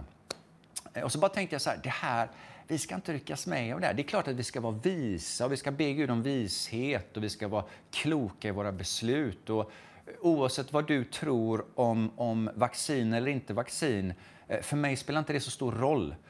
Utan det viktiga är att vi ska drivas av frid och inte fruktan. Och sen så kommer ju det här fruktansvärda kriget som pågår nu mellan Ryssland och Ukraina. Och det spär ju på något sätt på, inte bara fruktan i den regionen, utan den globala fruktan skulle jag säga. Och när människor drivs av fruktan så då tar vi väldigt konstiga beslut. Oftast mindre intelligenta beslut. Därför att vi drivs av en rädsla. Och rädslan har alltid en tendens att göra människan egoistisk. Det är liksom i fruktans natur så vänds människan mot sig själv. Medan kärlekens natur är att alltid vara öppen och vända sig mot andra. Och du och jag ska ju drivas av frid, rättfärdighet, glädje genom den helige ande. Och oavsett vad vi möter så finns det en väg igenom därför att Gud är med oss. Gud är med dig och han är med mig. Och det finns ett löfte i Bibeln att så som din dag är, så ska din kraft vara.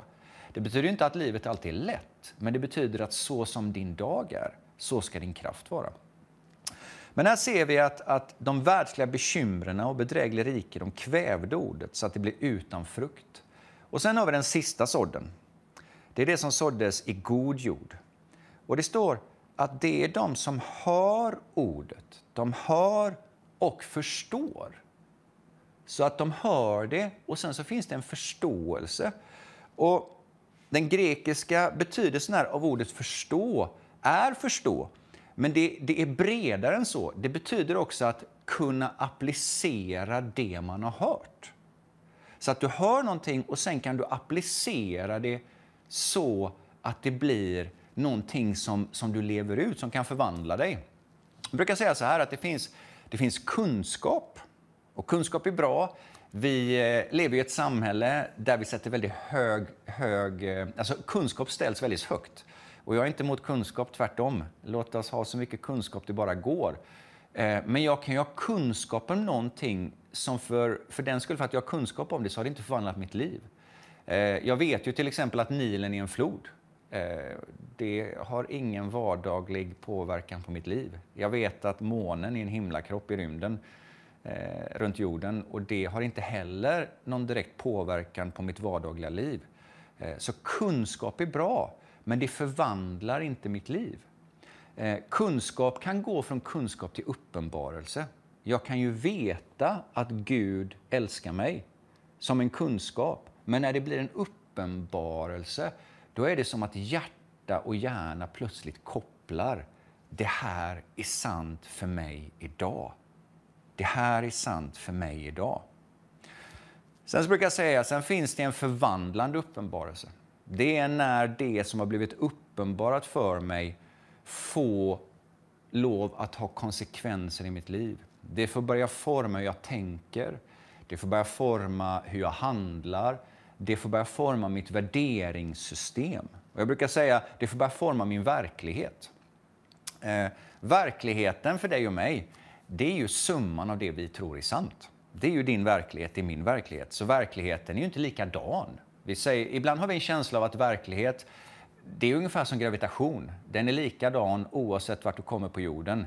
Det är inte så att de har mindre gravitation i Norge och mer i Sverige, utan den är likadan. Och ibland har vi känslan att verkligheten är likadan. Att den är likadan överallt, men så är det ju inte. Utan verkligheten är en konsekvens av summan av det jag tror är sant. Så min kultur, det jag är uppväxt i, kommer påverka det jag tror är sant. Som svensk så är jag ju uppväxt med ordning. Det är viktigt att komma i tid i Sverige.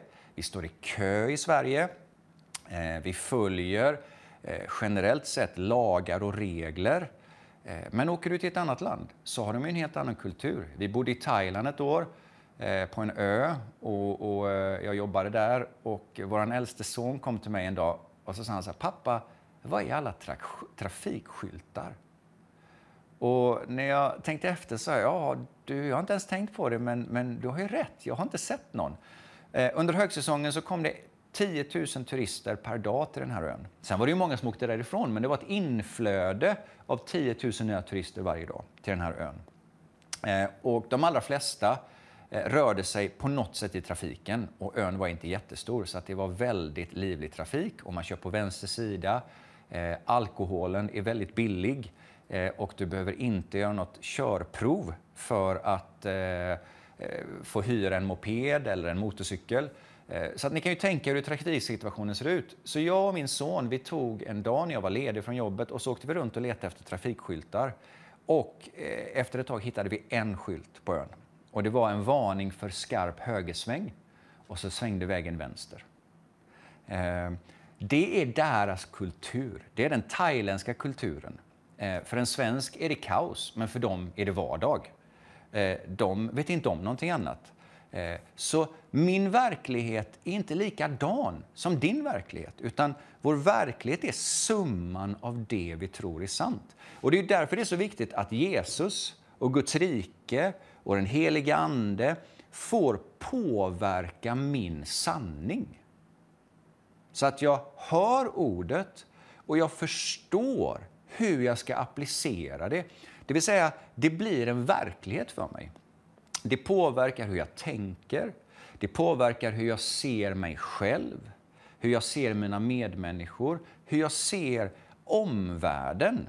Så när omvärlden drabbas av kaos och fruktan, då kan jag fråga Gud, hur ser du på det här? Hur ser du på det här? En av mina absoluta favoritböner, det är att fråga Gud, vad är vist att göra och säga här, Gud? Det är nog den bönen jag kanske ber allra mest. Och sen så ber jag ofta den här bönen, hjälp mig Gud. Men vad är vist att göra och säga här, Gud? Och det har öppnat upp fantastiska dörrar och fantastiska möjligheter och fantastiska resultat. Jag blev så inspirerad av Rickards berättelse där av hur läget är i Indien.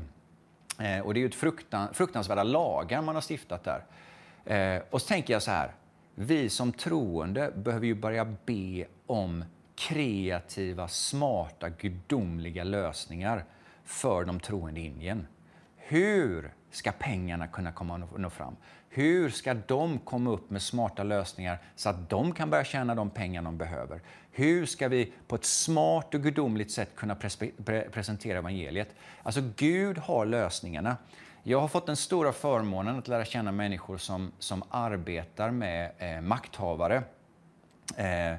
Jag har en vän som jobbar med utrikesministrar och presidenter och kungar för olika länder. Som troende, som rådgivare. Han kan inte presentera sig som kristen rådgivare, men han är där som en kristen rådgivare. Organisationen som han arbetar med, de är troende, men de sitter med i de här mötena med de här ministrarna och så vidare för att ge smarta lösningar till olika situationer i olika länder, ofta fattiga länder. Och han berättade för mig om ett afrikanskt land som har hittat vad man tror kan vara en av Afrikas största oljefyndigheter.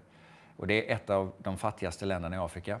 Men nu har de ju potential att bli ett av de rikaste länderna med all den här oljan. Och då sitter han med i det här mötet. Hur ska vi ta det här från att vara så här fattiga till rika? Hur ser den resan ut? För det är ingen självklar resa. Det är ju jättemånga som är intresserade av att komma in och ta av de här tillgångarna. Både nationellt och internationellt. Och då så sa han att i det här mötet, Magnus, så talade Herren till mig och så sa han, du ska också föreslå att de startar ett program där de undervisar män vad det innebär att ha och vara en far och vad det innebär att vara en son. Därför att de är en faderlös generation och på grund av det så vet de inte hur det är att ha en far och de vet inte vad det innebär att vara en son. Och därför finns det ingen respekt för kvinnor. Och det har resulterat i att de har en skyhög våldtäktsstatistik. Och enormt mycket kvinnor blir våldtagna. Och så sa Herren till honom att det här bottnar i deras faderslöshet. De har ingen respekt för kvinnor därför att de vet inte vad det är att vara en far eller att vara en son. Så han gick fram till den här utrikesministern och så sa han fantastiskt det här med oljan och ser fram emot att fortsätta samtalen. Så här, men jag har också en idé, jag tror att det skulle vara bra för ert land.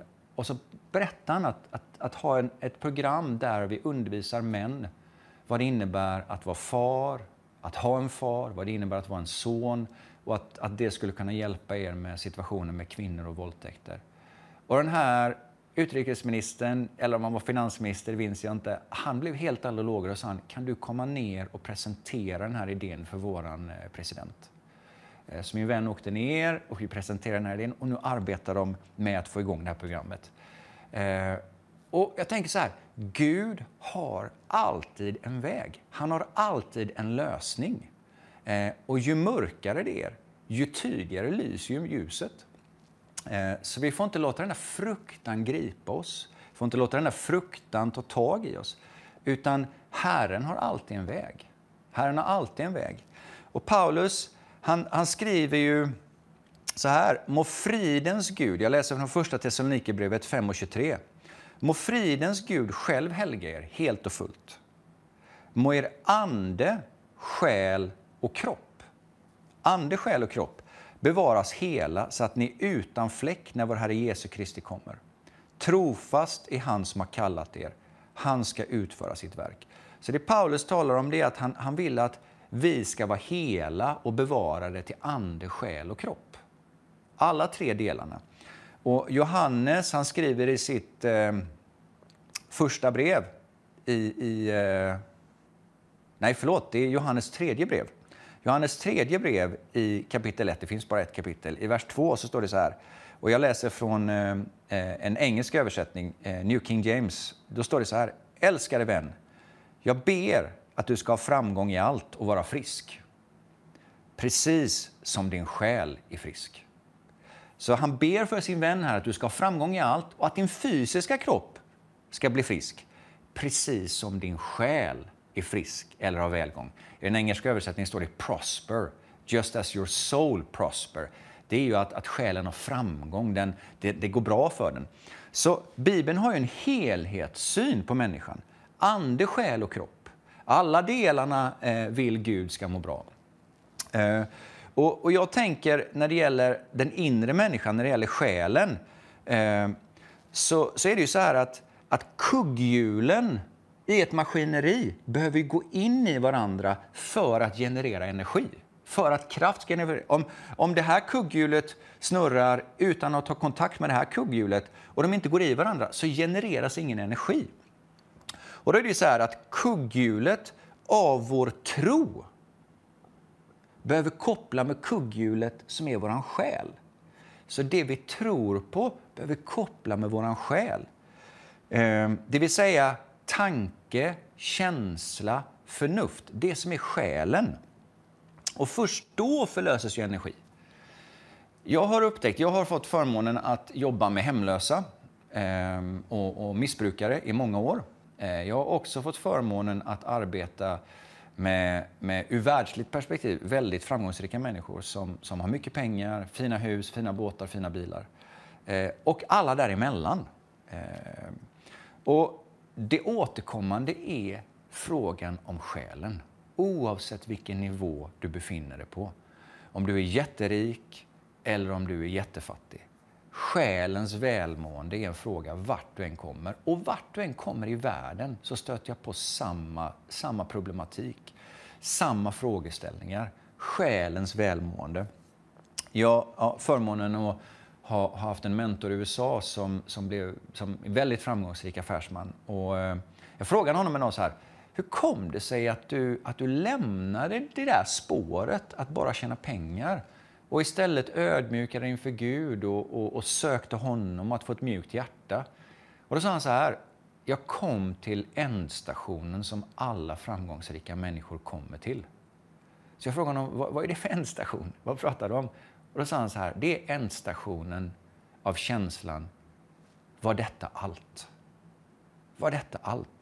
Är det inte mer än så här? Och han sa, den ändstationen kommer alla framgångsrika människor fram till förr eller senare. Är det inte mer än så här? Jag har ett garage fullt med bilar och jag har mitt flygplan och jag har mitt stora hus. Men det känns tomt. Och det är ju här som kugghjulen av min tro, verkligheten av budskapet behöver koppla ihop med min inre människa. Med tanken, känslan, förnuftet, hela själen. Och Guds kärlek och alla hans löfte, det är ju kugghjulet, vår tro. Och vår logik, det som pågår i vårt inre, det behöver koppla ihop med det här. Det kan ju vara så här att jag logiskt tror att jag har ett hopp om framtiden tillsammans med Gud. Jag kan ju tro här uppe att Gud älskar mig, att han är med mig. Men här nere så kan jag känna att han inte är det. Och ju mer det är en konflikt här emellan, ju svårare kommer det vara att få ihop den kristna tron. Ju mer jag tvivlar i min känsla att Gud är med mig, ju mer kommer det vara i konflikt med min kunskap i huvudet att Gud är med mig. Gud älskar mig.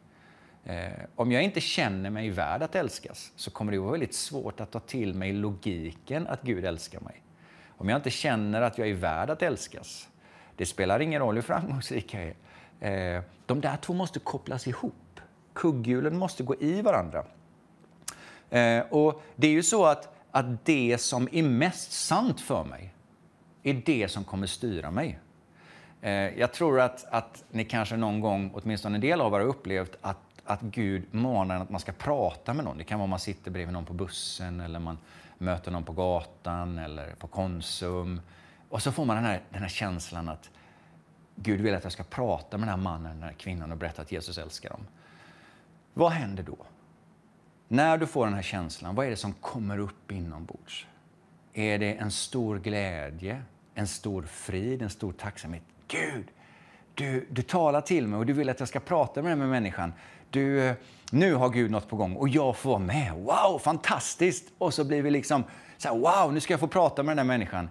Eller är det fruktan? Tänk om det här är bara jag? Tänk om det inte är Gud? Tänk om jag gör bort mig? Tänk om de inte vill lyssna på mig? Tänk om. Det blir en indikation för mig vad som är mest sant här nere. Jag kan ha en sanning här uppe. Gud vill att alla människor ska ta emot honom. Gud vill att jag ska bli använd. Och jag vill bli använd. Jag har till och med bett Gud, använd mig. Men där och då, det som kommer upp, det är mest fruktan och oro. Tänk om det blir fel, tänk om det är bara jag. Jag kan väl säga att jag har, framförallt i min ungdom, upplevt den här känslan många gånger. Och varje gång jag fick den här känslan att jag skulle prata med någon, så var det oro och fruktan som kom upp. Gud, ge mig ett tecken om det här är du. Ge mig ett tecken om det här är Gud. Men allt eftersom kugghjulen har börjat koppla ihop med varandra, allt eftersom jag blivit hel i min själ, allt eftersom hjärta och hjärna har börjat synka med varandra och bli ett, ju mindre av den här fruktan finns kvar. Den fullkomliga kärleken driver ut fruktan. Så nu när jag känner det där så blir jag mer exalterad. Och det är ju inte för att jag är duktig eller perfekt, utan det är för att Gud har fått göra ett verk. Och det vill han göra i ditt liv också. Jag var ju väldigt rädd när jag växte upp för mörker. Jag var väldigt rädd för onda andar. Jag var väldigt rädd för vad människor skulle tycka om mig. Konflikträdd. Och den där fruktan, den kunde hållas på schack. Den kunde hållas i schack. så länge den inte triggades av någonting utifrån. Om någon var missnöjd med mig, eller om någon blev arg på mig, eller om jag kände att jag skulle prata med någon, eller om jag kände av mörker, av andligt mörker, då var det som att den där fruktan bara kom och tog över. Och det är som att den är så mycket starkare än kunskapen som är här uppe, så den tar över och så driver den. Och det är ju därför som det är så viktigt att vår själ får koppla med tron. Vår själ behöver koppla med tron. Jag älskar berättelsen om Daniels 3 vänner. Ni har säkert hört den berättelsen. Det står ju omtalat om att kungen i Babylon, han satte upp en bildstod, en staty av sig själv. Och när ljudet av instrument hördes så var alla tvungna att böja sig och be till den här bildstoden. Men Daniel hade 3 vänner och de vägrade. De sa att vi tillber bara Gud. Och kungen hade ett gott öga till dem. Så han sa så här: allt är väl om ni bara faller ner och tillber nästa gång. Och då sa de: kung, du ska veta att vi kommer aldrig tillbe. Och då står det att kungen blev vansinnig. Och han sa att ni ska kastas i den brinnande ugnen. De befallde att den skulle bli 7 gånger varmare än den någonsin har varit. Och då står det att de här 3 männen svarade kungen: o du kung, vi vill att du ska veta att den Gud vi tjänar, han har kraft och makt att rädda oss. Och så säger de: och även om han inte räddar oss så kommer vi ändå inte tillbe, o kung.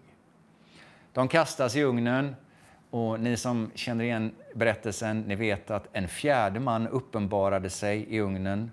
Och han gick tillsammans med de här 3 unga männen, och kungen och hans tjänare sa att det ser ut som ett gudaväsen som går med dem. Och när de togs ut ur ugnen så står det att inte ens deras kläder luktade rök.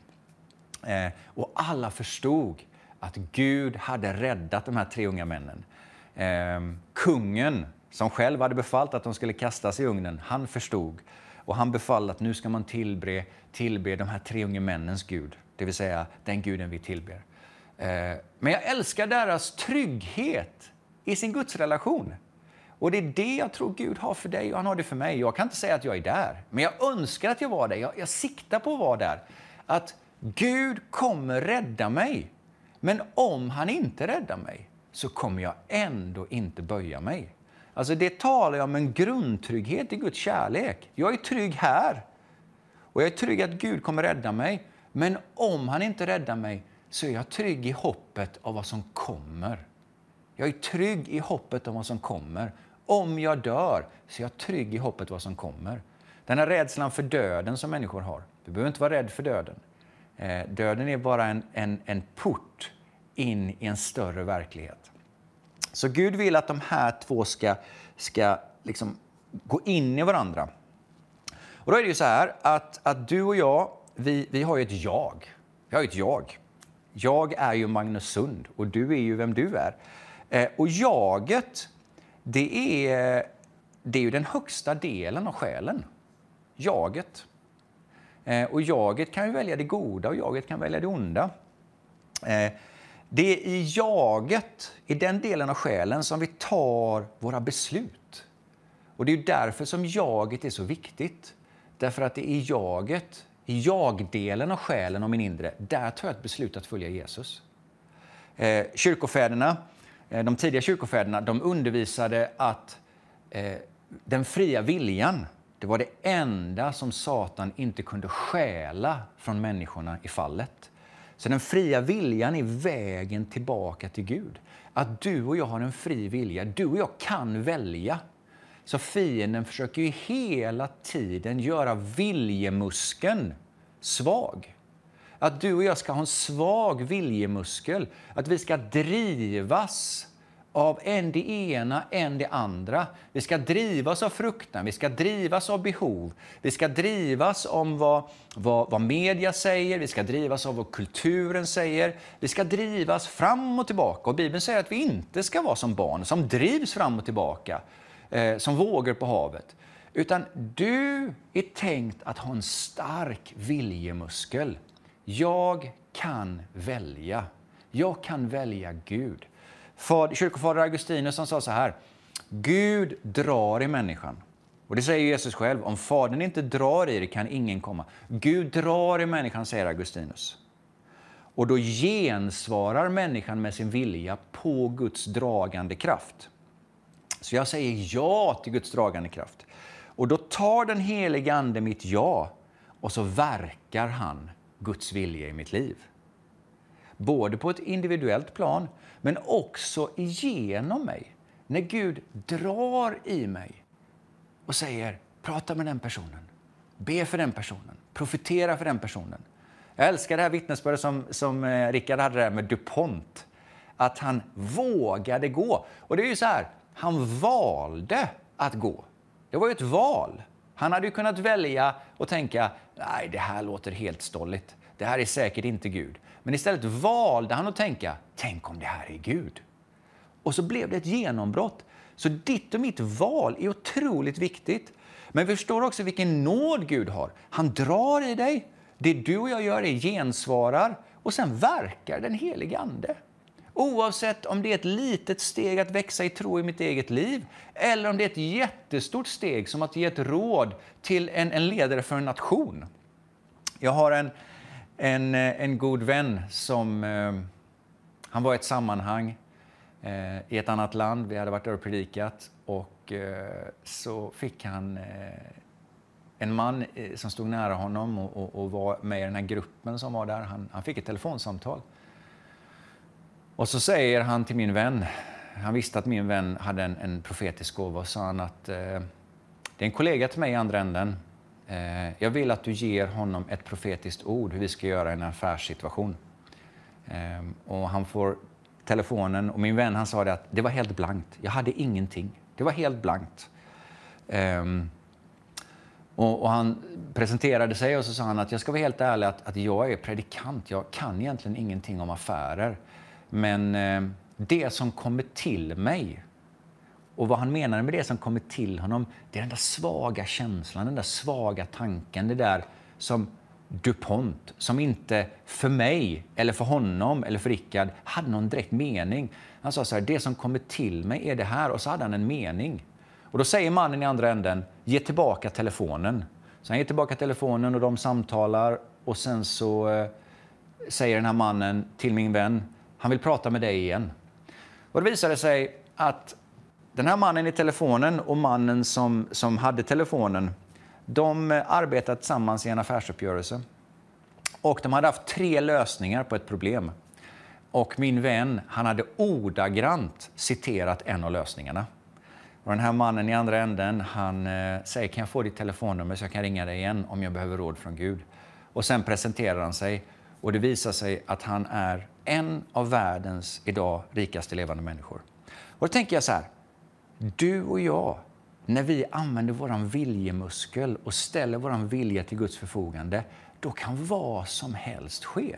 Då kan vad som helst ske. Och sen om det är att vi hjälper en person på gatan eller om vi hjälper världens rikaste man, det är upp till Gud. Det viktiga är att vi ser människan, att vi älskar väl. Sen om det är den rikaste eller den fattigaste, det är inte det som är den viktiga frågan. Utan den viktiga frågan är att du och jag blir så trygga i vår gudsrelation så att vår fria vilja kan välja Gud.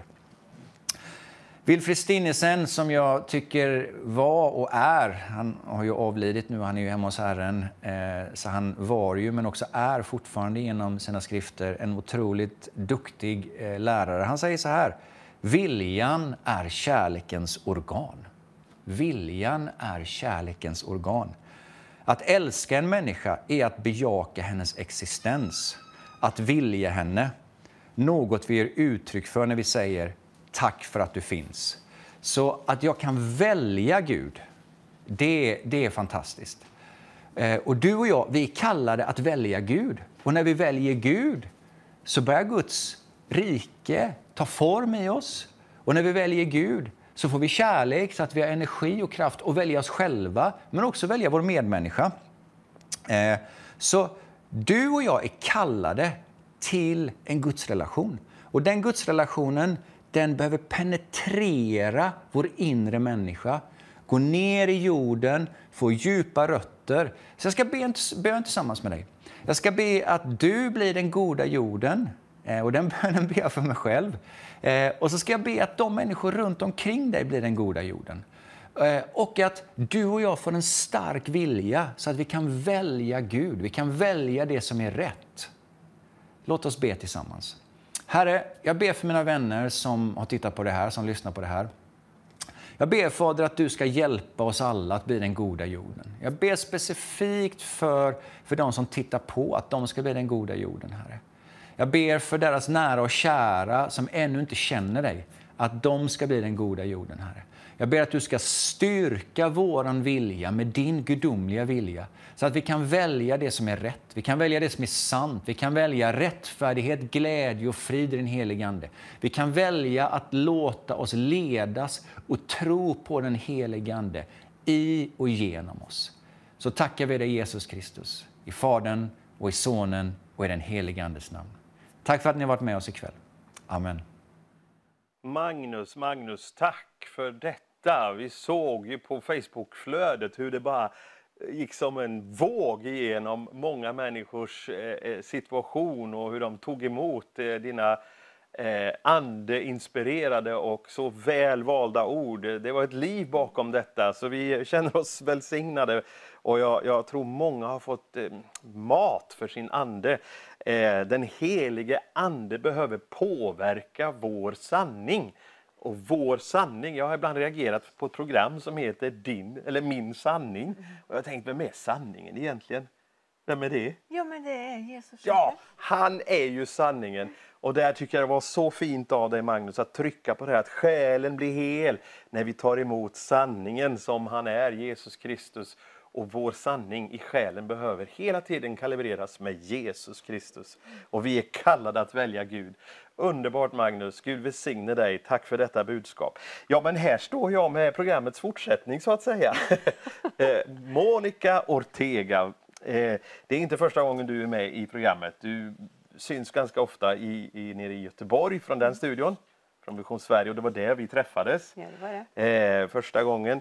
Men jag tänkte vi skulle få ta del lite grann av vem du är lite mer. För att du har ju sån här sjungande vacker dialekt.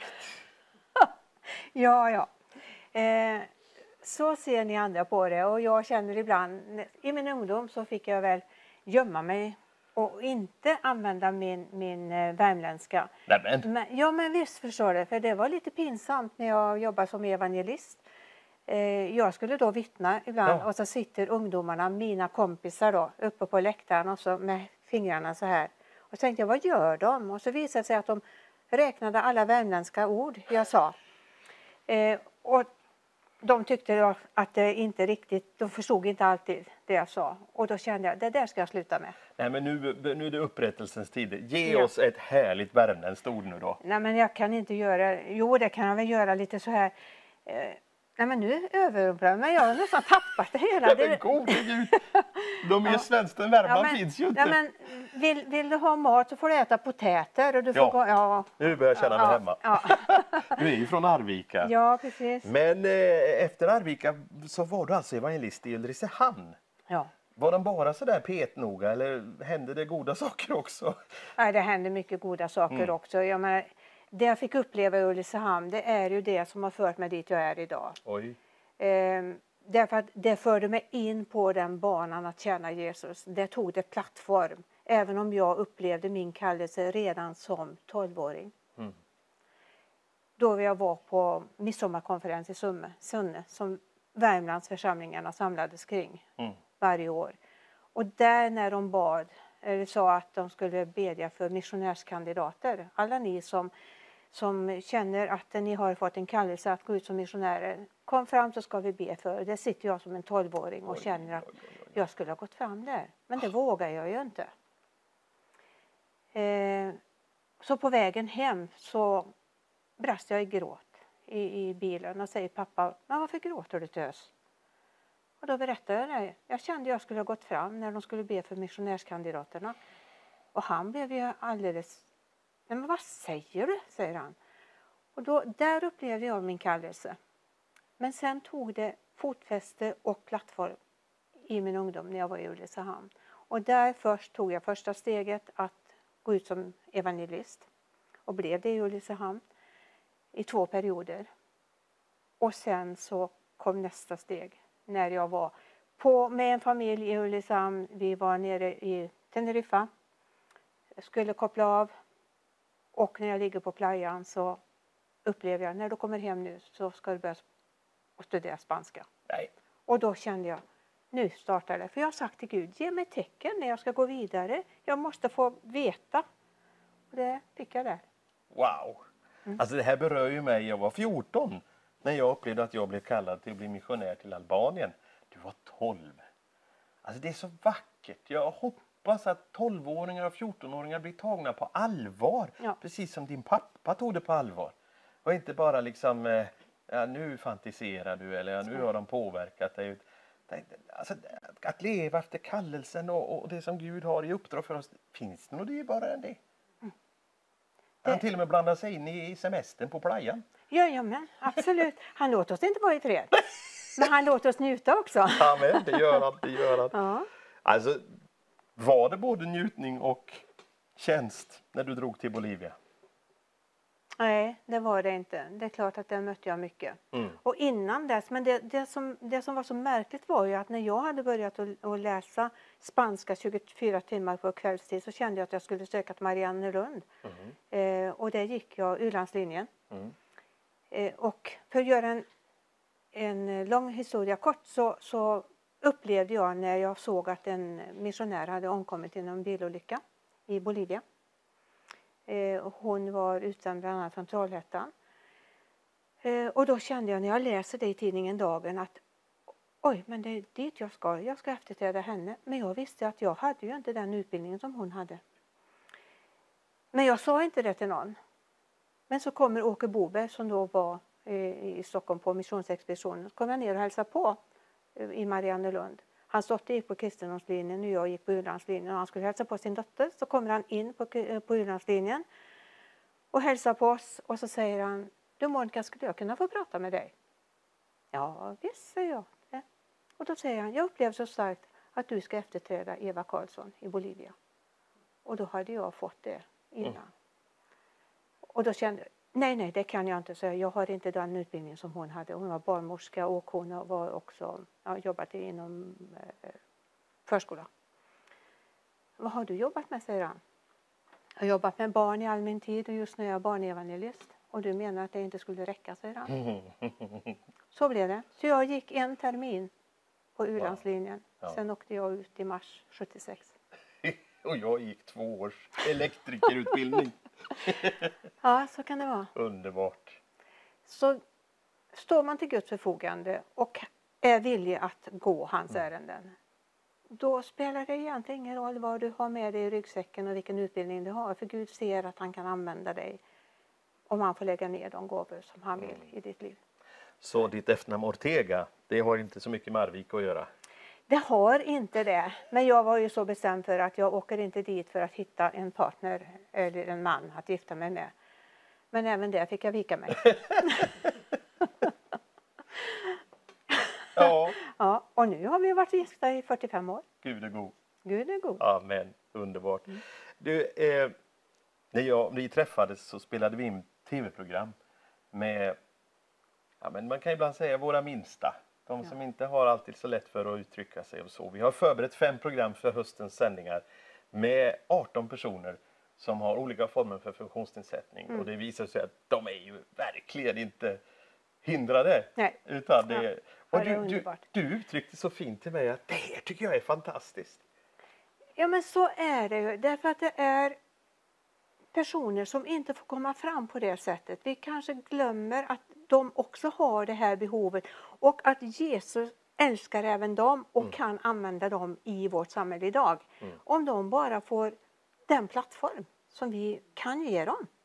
Så det du håller på med nu, alltså jag tycker det är helt fantastiskt. Att lyfta fram dem och att de blir sedda. För de är så kärleksfulla. Amen. De har så mycket att ge till oss som vi kanske missar i vanliga fall. Tack för det. Det var en liten teaser så ni vet vad som kommer. Tack för att du hjälper mig med det. Men Monica, du har sagt en sak till mig som jag tycker är viktig nu i det här programmet och den situationen som vi har. med allt du har varit med om, med allt du har gjort för Herren i Bolivia, i Ulricehamn och det går inte att redogöra för allting, så säger du ändå att det här är något av det bästa du har gjort. Du är aktiv i förbönsroll på det här callcenter och du finns med och du leder även program i Göteborg. Stämmer det? Ja, men det gör det. Och det är det som är så märkligt. Hur Gud kan styra om beroende på vilken fas vi befinner oss i livet. Ja. Och även om man känner liksom att man har gått ett steg tillbaka. Och det handlar ju om att jag fick backa ganska mycket på grund av en sjukdom. I och med att jag fick bröstcancer och blev opererad och gick igenom hela den processen. Och det tog musten ur mig och jag liksom kände att jag orkade inte, och under vissa omständigheter så klarade jag inte av att uppehålla även det som ansvar som jag hade i församlingen, i min hemförsamling. Så jag backade och jag kände att jag blev mer och mer uttömd. Så när min man blev erbjuden ett jobb i Göteborg så säger han, följer du med då om jag får jobbet där? Ja, det gör jag, sa jag. För jag kände liksom, vad har jag förlorat? Ingenting. Så jag kommer dit och så får jag då genom en väninna tipset om att höra av mig till Vision Sverige. Som då har startat en studio i Göteborg. Men vad ska jag göra i en studio, säger jag. TV-studio, nej, det är ingenting för mig. Men då säger jag, men du kan väl ringa dit och höra i alla fall. De söker volontärer. Och det gjorde jag. Och så kom jag in som värdinna där. Började servera kaffe. Så att de medverkande kunde koppla av och få lite till liv innan de skulle in i programmen. Och så fick jag vara med när dels fick jag ta del av vad de skulle förmedla. Men också fick vara med i förbönen där innan de gick in. Och då kände jag liksom, nu började det på att växa någonting inom mig igen. Amen. Och allt eftersom, och definitivt efter den bön- och fastetiden som vi hade i januari i fjol, så hände det väldigt mycket. Jag kände att jag var beredd att gå in i callcenter. Jag kunde också, fastän jag hade sagt att försök aldrig att få mig till programledare, för det finns inte på kartan. Och jag vet inte om jag har hamnat där. Så Guds vägar är ju, de outgrundliga. Ja, precis. Ja. Men jag känner mig väldigt välsignad. Och jag förstår fortfarande inte att jag i min ålder, för jag har alltså klivit över 70, att jag får vara med om detta. Att det finns så mycket mer även på ålders höst. Och jag är så välsignad i detta och känner mig så tacksam till Gud att han vill använda mig. Det där behövde jag höra. Tack, tack. Och jag menar, här har ni en verifikation också. Igen, på nytt säger jag till dig kanske som har kommit till i programmet eller varit med oss från början. Här har du en person som arbetar nära, som står i förbundstjänsten och som säger, det här är det bästa jag har gjort. Det är ett verifikat, ett kvitto på att du stöttar någonting fantastiskt när du understödjer Vision Sveriges tv-arbete i Sverige. Det betjänar landet och Gud utrustar människor genom ett helt liv för att sen få komma och vara med och dra in spurten när de är 70 år. Det är ju helt makalöst. Vilken turbo! Och därför så säger jag igen, vi har fått flera gåvor under det här programmet nu. Det har vi redan sett komma in på bankkontot. Och vi tackar Gud för er som har varit med och gett. Men mitt i den här enorma satsningen med 100 predikanter så skulle vi än en gång vilja vädja till att du, om du har möjlighet eller om du har tänkt på det nu en stund sedan förra gången jag nämnde det, att du också hjälper till och ger en gåva. Tro inte att 100 kronor är för lite, det är det väl inte? Nej, det är det inte. Även om det inte ens är en pizza idag, så är det faktiskt stor skillnad. Och det där gamla citatet, många bäckar små bildar en stor å, det är väl sant? Absolut. Har du sett Klarälven? Jajamän. Det är väl den största å som finns? Ja, du skulle bara försöka åka på flötte där. Ja. Säga. Låt oss skapa en Klarälven till Vision Sverige här nu. Med många bäckar små som gör att flotten får flyta. Ja, precis. Amen. Och Gud välsigne dig som är med. Och här har du swishnumret. Under sången som kommer så var med och ge en gåva. Vet du vad jag ska åka nästa vecka? Nej. En hel vecka. Då ska jag faktiskt åka till Klarälven. Nej, men du ser. Ja, fantastiskt. Då får ni njuta. Gud välsigne dig. Så. Tack för bidrag och gåvor in till Vision Sveriges arbete. Gud välsigne dig. Jag ber om att få presentera den sista talaren ikväll. Han heter Rickard Lundgren. Hej, trevligt att få vara med och få chansen att tala i satsningen Frihet har ett namn. Jag är evangelist i Equmeniakyrkan och jag är också missionär evangelist utifrån organisationen Gå ut mission och är så tacksam för att evangelium finns alla till hands. Och det är mitt liv. Vi ska se på en psalm ifrån Bibeln, psalm 22. Den är skriven av David, en gudsman som var smord av profeten Samuel. Och han blev smord i unga år och det blev tydligt för alla att det här var en gudsman. För även om han bara var en pojk så lyckades han slå ihjäl en jätte som hette Goliat. Han kunde till och med tampas med björn och lejon som gav sig på hans fårajord där han var herde. David var en gudsman på många sätt och vis, även vidare i sitt liv. Och han skrev många lovsånger, han handlade profetiskt på många sätt och vis. Och så ändå så skriver han denna psalm som jag tror att Gud vill beröra dig med. Då läser vi från psalm 22. Min Gud, varför har du övergivit mig? Jag brister ut och klagar, men min frälsning är fjärran. Min Gud, jag ropar om dagen, men du svarar inte. Och om natten, men jag får ingen ro. Dock är du den helige, den som tronar på Israels lovsånger. På dig förtröstade våra fäder, de förtröstade och du befriade dem. Till dig ropade de och fick hjälp. På dig förtröstade och de kom inte på skam. Men jag är en mask. Jag är inte en människa, jag är hånad av människor, föraktad av folket. Alla som ser mig hånar mig, de spärrar upp munnen, de skakar på huvudet.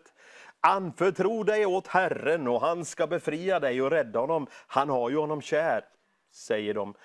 Det var du som hämtade mig ut ur moderlivet och lät mig vila trygg vid min moders bröst. På dig är jag kastad ända från moderskötet. Redan i moderslivet var du min Gud. Var inte långt ifrån mig, ty nöd är nära och ingen finns som hjälper.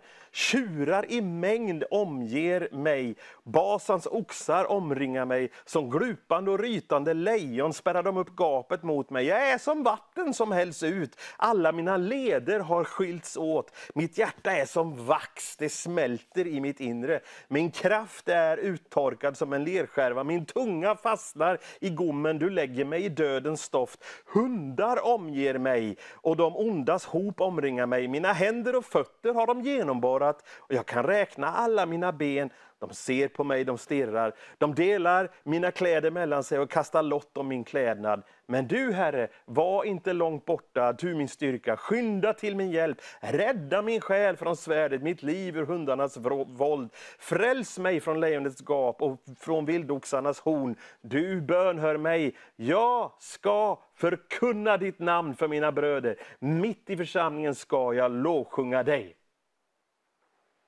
Alltså David är i en situation där han är på botten själsligt sett. Han är totalt uppgiven och hopplös inför framtiden. Och ändå ser du den här komplexiteten. Att verserna innehåller att även om jag lider så svarar du mig inte. Det är nästan som en anklagelse mot Gud. Hur kan du vara tyst när jag har det så svårt? Varför har du övergivit mig? Och även om jag inte känner din närvaro när jag verkligen behöver den, och här kommer komplexiteten, så är du fortfarande Herren och jag ska förkunna ditt namn för mina bröder mitt i församlingen. David var alltså aldrig övergiven av Gud. David var fortfarande en smorde och Gud fanns fortfarande vid hans sida. Även om han kände att nu har Gud lämnat mig, så bevisar psalm 22 att Gud hade inte lämnat David. Att den helige ande fortfarande vilade över den smorde. Psalm 22 har 7 bevis som är oerhört starka om att den helige ande var över David när han kände att nu har Gud lämnat. Nu har han övergivit mig helt. Nämligen 950 år senare, när Jesus blir uppspikad på korset, så uppfylls 7 av de saker som David citerar. Och David skriver och sjunger och sen Jesus faktiskt få citera. Alltså i vers 2. Där är det ju ordagrant de ord som Jesus säger när han hänger på korset. Min Gud, varför har du övergivit mig? David sätter alltså ord på Jesus situation när han är korsfäst. Det går ju att säga då, ja men det var för att Jesus kunde salmen. Ja men resten blir väldigt svårt att få till, för det kunde nämligen inte Jesus kontrollera. Vers 13. Situationen som var runt Jesus, den var verkligen demonisk. Och genom hela Israels historia så har många profeter använt bilden på Basans oxar som när man är under demonisk attack. Och det var ett fruktansvärt krig som pågick i andevärlden omkring Jesu lydnad. Skulle han lyda och ta korset, skulle han dö för mänskligheten, ja då visste djävulen, för han känner Guds ord, då är det kört. Så den tuffaste fighten pågick ju i Jesu själ om att vara lydig ända in till döden. Och detta var han omringad av hundar och Basans oxar. Det är vackra beskrivningar av alltså demonerna som försökte få honom att avvika. Vers 15. Jesu kropp på korset beskrivs ju i detalj här. När det står att alla mina leder skiljs åt. Tänk dig själv när man hänger på ett kors. Du kan ju bara tänka dig hur just det är uppfyllelsen av den versen som skrevs 950 år senare. Och att mitt liv försvinner som vatten hälls ut. Jag menar, han blödde ju, det vet vi ju alla. Och hans hjärta, det smälte som vax. Alltså det var ju väldigt svårt att andas på alla sätt och vis. Vers 16, jag törstar. Vers 16 ger oss till och med detaljer om hur törstig Jesus var. Han var så törstig så tungan fastnade upp i gommen på honom. Och Johannes skriver ju senare, många år senare i kapitel 19 och vers 33, att Jesus ropar ut, jag törstar. Vers 28 skriver han det. Jag törstar, säger Jesus. Och efter att han har uttryckt detta, och Johannes lägger till, för att uppfylla skriften. Så Jesus levde ju alltså i profetisk uppfyllelse av allt det som var profeterat.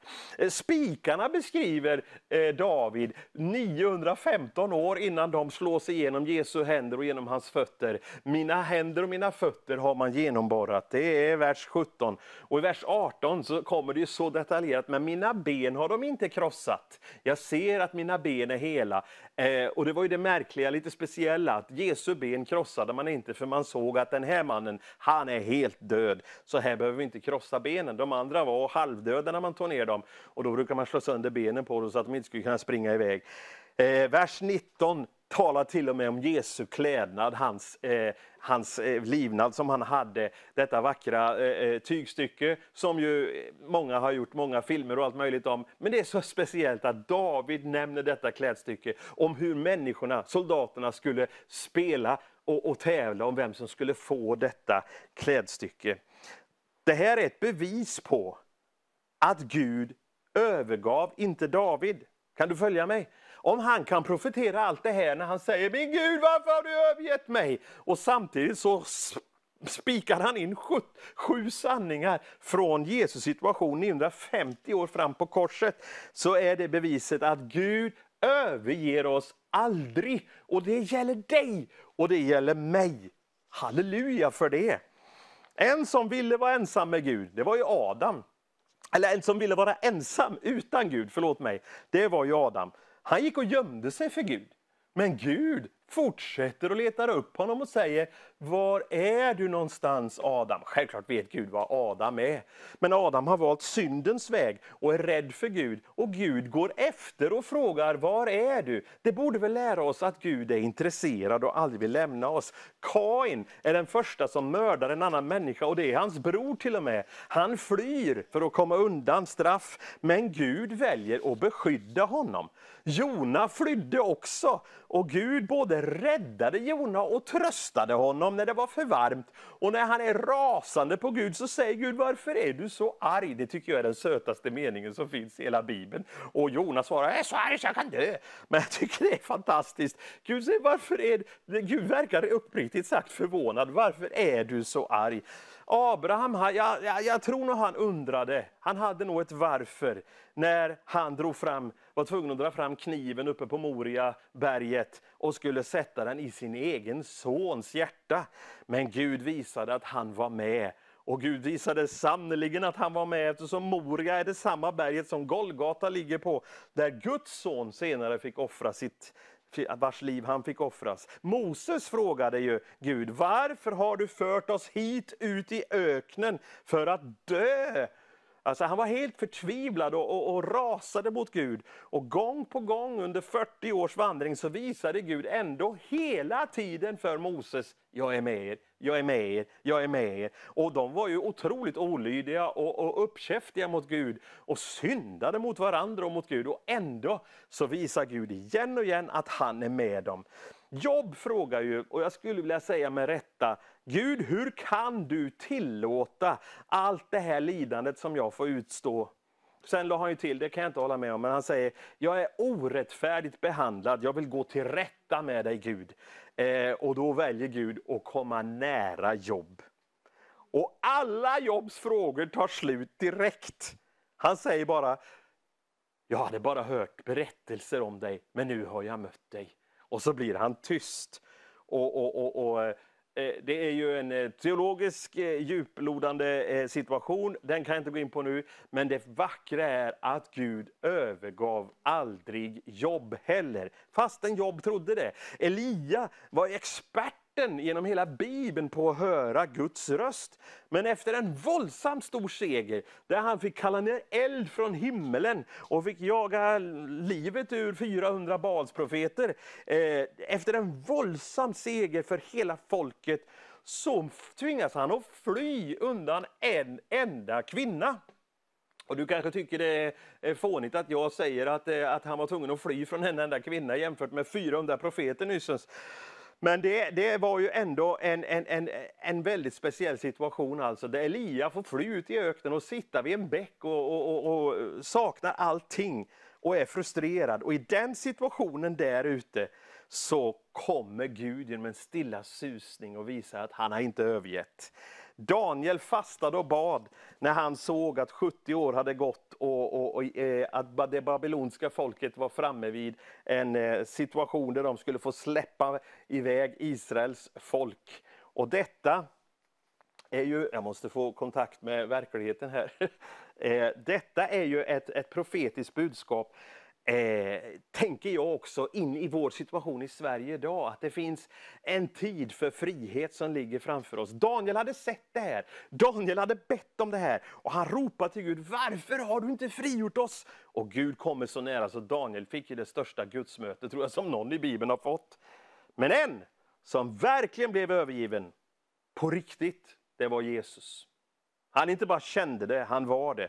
Och i sin mörkaste ensamhet och i sin fruktansvärda ångest och i sin situation där han hade en törnekrona på huvudet, 39 piskslag troligtvis på ryggen, spikar genom händer och fötter, så får han inte ens göra det han gjorde tidigare, utföra några mirakel. Hans hjärta, hans själ, hans tro och kärlek till Gud är satt under yttersta prövning. Han känner varken hopp, han ser ingen ljusning, han vet bara om att nu kommer dödens kalla hand att möta mig. Där vill jag säga, ja, frihet har ett namn, men det har också ett ohyggligt stort pris. Och det är priset för Guds sons eget liv. Jesus utför i den här lägsta punkten i sitt liv det största miraklet som världen och hela existensen någonsin har fått uppleva. Jesus utför sin största tjänst när Gud faktiskt hade övergett honom.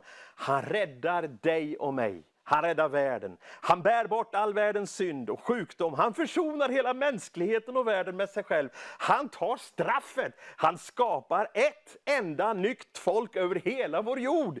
Smaka på den du. Han krossar ormens huvud. Halleluja. Han annullerar Satans alla anklagelser mot mänskligheten till ett noll och ingenting. Och han tar dödsrikets nycklar i sina händer.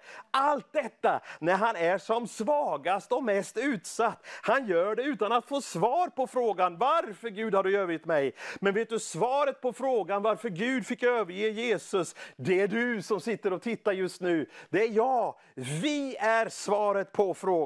Alla svenskar, alla europeer och alla afrikaner, alla asiater och alla människor på hela vår jord är svaret på frågan. Så svaret är alltså Jesu Kristi kropp. Och det kan du få ta del i. Du kan få bli en del av Jesu Kristi församling här och nu på kvällskvisten, lördagen den 9 juli. Så kan du få bli svaret på varför Jesus övergavs av Gud och Guds underbara kärlek för en kort tid. Alltså Johannes 5 och 21-23 säger, detta skedde för att alla ting ska ära Gud. Romarbrevet 11 och 32-36, allt blev till genom och från honom. Andra Korinthierbrevet 1 och 20, alla Guds löften har nu fått sitt ja och amen i Kristus. Efesierbrevet 3 och 18, så Kristi kärlek helt kan fylla er. Filipperbrevet sa att Gud får kontrollen. Och Hebreerbrevet 2, Jesus gjordes ringare en liten tid för att vi som ser honom nu ska se honom krönt med härlighet. Ja, men du hör ju, Bibeln är ju full av exempel på hur Jesus beskrivs som den största segraren och Herren för alltid och alla genom sitt verk på Golgata kors. Amen. Nu vill jag välsigna dig som har tittat i Jesu Kristi namn. Och vi har också Monica med oss som har fått in många förbönsämnen och hon ska vara med mig i bön för detta. Ta emot en förbön och kontakta om möjligt gärna callcenter. Och skulle callcenter stänga så småningom så finns det en mail och det finns möjligheter att nå in där på det viset. Tack Jesus för att du rör vid var och en som sitter någonstans och har lyssnat till det här budskapet. Herre, jag prisar dig för att även om man känner sig otroligt övergiven så är man inte det. Du har bevisat genom Guds ordet att du är med. Men Jesus fick smaka på sann övergivenhet. Och nu ber vi för bönämnena som vi har fått in här. Tack Herre för att människor har fattat tro till att du ska gripa in. Och vi har fått den här lappen här nu, Monica. Och jag vill att du leder oss i förbön för detta. Och då vill jag börja med att be för en liten flicka. Vi ska lyfta upp henne. 2 år gammal, hög feber, 41 grader och har slutat att äta, orkar inte äta. Jesus. Och då känner jag, Gud som haver barnen kär, se till den här lilla flickan. Näpps febern, ge henne kraft att börja orka äta igen. Så att hon kan få nytt liv igen. Så att hon kan känna, Herre, att hela hennes varelse blir rörd av dig nu, berörd av dig Herre, så att hon får krafterna åter och kan börja äta och växa sig till och bli stor. Välsigna hennes föräldrar och hjälp dem i deras oro Herre. Tack att vi får lägga henne i dina händer. Och så är det en massa andra bönämnen om sjukdomar och alla de slag som har kommit in. Och vi beder för er allesammans, ni vet precis vad det handlar om. Och vilka problem och vilka bönämnen ni har lagt upp. Men också att det finns en djup stor längtan att få mer av Gud. Att få möta honom på ett djupare plan. Att kunna få fungera i tjänst för honom. Tack Herre att du ser de här bönämnen som nu har lagt fram inför dig. Tack att dina ögon det överfar hela jorden för att du med din hjälp ska bistå dem som ett hängivet hjärta söker dig. Nu lägger vi dem fram inför dig Herre och ber att du griper in och välsignar dem i Jesu namn. Amen.